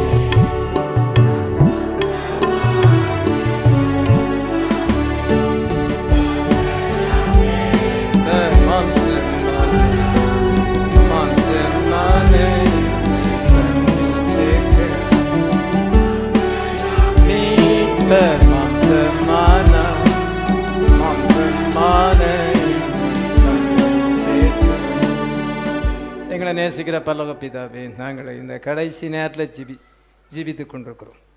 உலகம் ரொம்ப ஹாரிபிளாக இருக்கிறது. ஆனால் எங்களுக்கு இது ஒரு கோல்டன் ஏஜாக இருக்கிறது. தேவ ரகசியத்தை வெளிப்படுத்தியிருக்கு. எங்களை சுற்றி ஆபத்துகள் இருந்தாலும் ஒன்று எங்களை அணுகாது. உன் பக்கத்தில் 1000 பேர், உன் வலது பக்கத்தில் 10000 பேர் விழுந்தாலும் அது உன்னை அணுகாது என்று சொல்லியிருக்கு. நீ சிங்கத்தின் மேலும், நீ சிங்கத்தை மிதித்து வலு சர்ப்பத்தை நீ மிதித்து போடுவார். அவன் என் நாமத்தின் மேல் வாஞ்சியாக இருப்பான், அவனை விடுவிப்பேன். உன்னதமானவரின் மறைவில் இருக்கிறோம். பகலிலே வெயிலாயிலும் இரவிலே நிலவாயிலும் எங்களை சேதப்படுத்தாது. எந்த காரியங்களும் எங்களை சேதப்படுத்த முடியாது. எங்களுக்கு எட்டர்னல் செக்யூரிட்டி இருக்குது. கர்த்தருடைய தூதன் அவருக்கு பயந்தவளை சூழ பாளையம் இறங்கி அவளை விடுவிக்கிறார். சாத்தான் தனக்கு கொஞ்ச காலம் உண்டந்து அதிகமாய் கிரியை செய்யும் பொழுது எங்களுக்கு அதிக பாதுகாப்பை கொடுத்திருக்கிறீர், அதிக பிளஸ்ஸிங்கை கொடுத்திருக்கிறீர். அதனால் நாங்கள் பயப்பட வேண்டிய அவசியம் இல்லை. தைரியமாகவே இந்த உலகத்திலே குடியிருந்து, இந்த சரீரத்திலே குடியிருந்து நாங்கள் ராப்சரை சுதந்திரித்து கொள்ள எங்களை ஆயத்தப்படுத்தும். வாக்களிக்கப்பட்ட ஆசீர்வாதத்தை நாங்கள் பெற வேண்டும். சிச்சுவேஷனை பார்க்காதபடி, சிம்டம்ஸை பார்க்காதபடி, வார்த்தையை மாத்திரம் பார்த்து ஆண்டவரே ஆசீர்வாதத்தை பெற எங்களுக்கு கிருபைத்தார். உலகத்தில் இருக்கிறவனை காட்டில் எங்களுக்குள்ள இருக்கிற பெரியவர் நீர். அவனை சாத்தானை நீர் தோற்கடித்தீர். எங்களுக்கு பட்டயத்தை கொடுத்திருக்கிறீர். அந்த வேதவசனமாகிய பட்டயத்தினாலே, ஜெபத்தினாலே நாங்கள் எல்லா சிச்சுவேஷனையும் ஓவர் கம் பண்ண கிருபைத்தார். சாத்தான் வியாதிகளை கொண்டு வரலாம், பல ப்ராப்ளங்களை கொண்டு வரலாம், சமாதானத்தை கெடுக்கலாம். ஆனாலும் அவன் எங்களை ஒன்றும் மேற்கொள்ள முடியாது. இந்த வெளிப்பாட்டினாலே நாங்கள் பாதாளத்தின் வாசல்களை மேற்கொள்வோம். வசனத்தை கேட்ட எல்லாரையும் நீர் ஆசீர்வதி, ஆவிக்குள்ளாக மாற்றும், ஆசீர்வதிக்கப்பட்டவர்களாக மாற்றும். விசேஷமாக சோரன் பிரசாத்துக்கு நல்ல சுகத்தை தந்து, விசேஷித்த பலத்தை தந்து, கர்த்தாவே உம்மை ஆராதிக்கும்படியான கிருபைத்தார். உச்சந்தமை உள்ளங்கால் வரை பலப்படுத்தும். இன்னும் யார் யார் சகவீனமாய் இருக்கிறார்களோ எல்லாருக்கும் சுகத்தை தருவீராக. என்ன பிரேயர் ரிக்வெஸ்ட் இருக்கிறோ எல்லாருக்கும் நீ சுகத்தை தார். இயேசுவே ஸ்தோத்திரம். இன்னும் யார் யார் இங்கே பிரேயர் ரிக்வெஸ்ட் கொடுத்துருக்குறாங்களோ அவர்கள் எல்லாருக்கும் நீர் சுகத்தை தர வேண்டும் மாறி ஜெபிக்கும். கர்த்தாவே உமக்கு ஸ்தோத்திரம். அந்த கிட்னி ட்ரபிள் இருக்கிறதான அவங்களுக்கு ஆண்டவரே சுகத்தை நீ தர வேண்டும். இன்னும் யார் யார் ஆண்டவரே நீர் தாமே சுகவீனமாக இருக்கிறார்களோ, சபைக்கு வர முடியாமல் இருக்கிறார்களோ எல்லாருக்கும் நீ சுகத்தை தருவீராக. நானே உன் பரியாரிய கத்தர் என்று சொல்லி இருக்கிறேன். நாங்கள் ஃபுல்னஸ் ஆஃப் பேர்டில் இருக்கும் பொழுது ஹீலிங் இங்கே அதில் இருக்குது. உங்களுடைய தழும்புகளால் குணமாகிறோம் என்று எழுதியிருக்கிற அந்த வார்த்தையின்படி சுகத்தை தருவீராக. நீ 3ஆம் நாளில் உயிர்த்தெழுதும் பொழுது எல்லாம் சுகத்தோடு வந்தீர். அந்த காயங்கள் எல்லாம் சுகமாகிவிட்டது. எந்த விதமான வேதனையும் இல்லை. நம்முடைய பாடி குளோரிஃபைட் பாடியாக மாறினது. அதே போல் எல்லாருக்கும் சுகத்தை தருவீராக. கல்வாரியிலே சம்பாதித்த சுகத்தை தருவீராக. எங்களுடைய தேவைகள் அனைத்தையும் சந்திப்பீராக.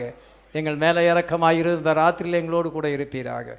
துதிகன மகிமையெல்லாம் உமக்கே எடுக்கிறோம். இயேசு கிறிஸ்துவின் நாமத்திலே வேண்டிக் கொள்கிறோம். தூக்கி எடுத்தார், என்னை தூக்கி எடுத்தார் இயேசு, தன் கரத்தை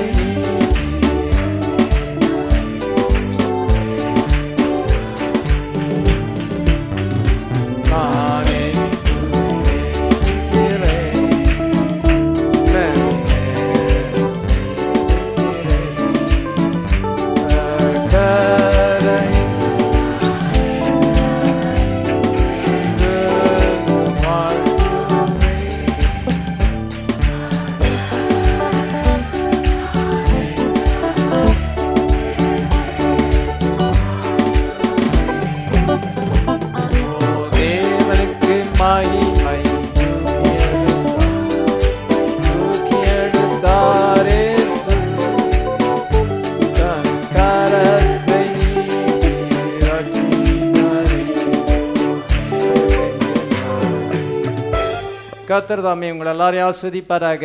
ஆமீன்.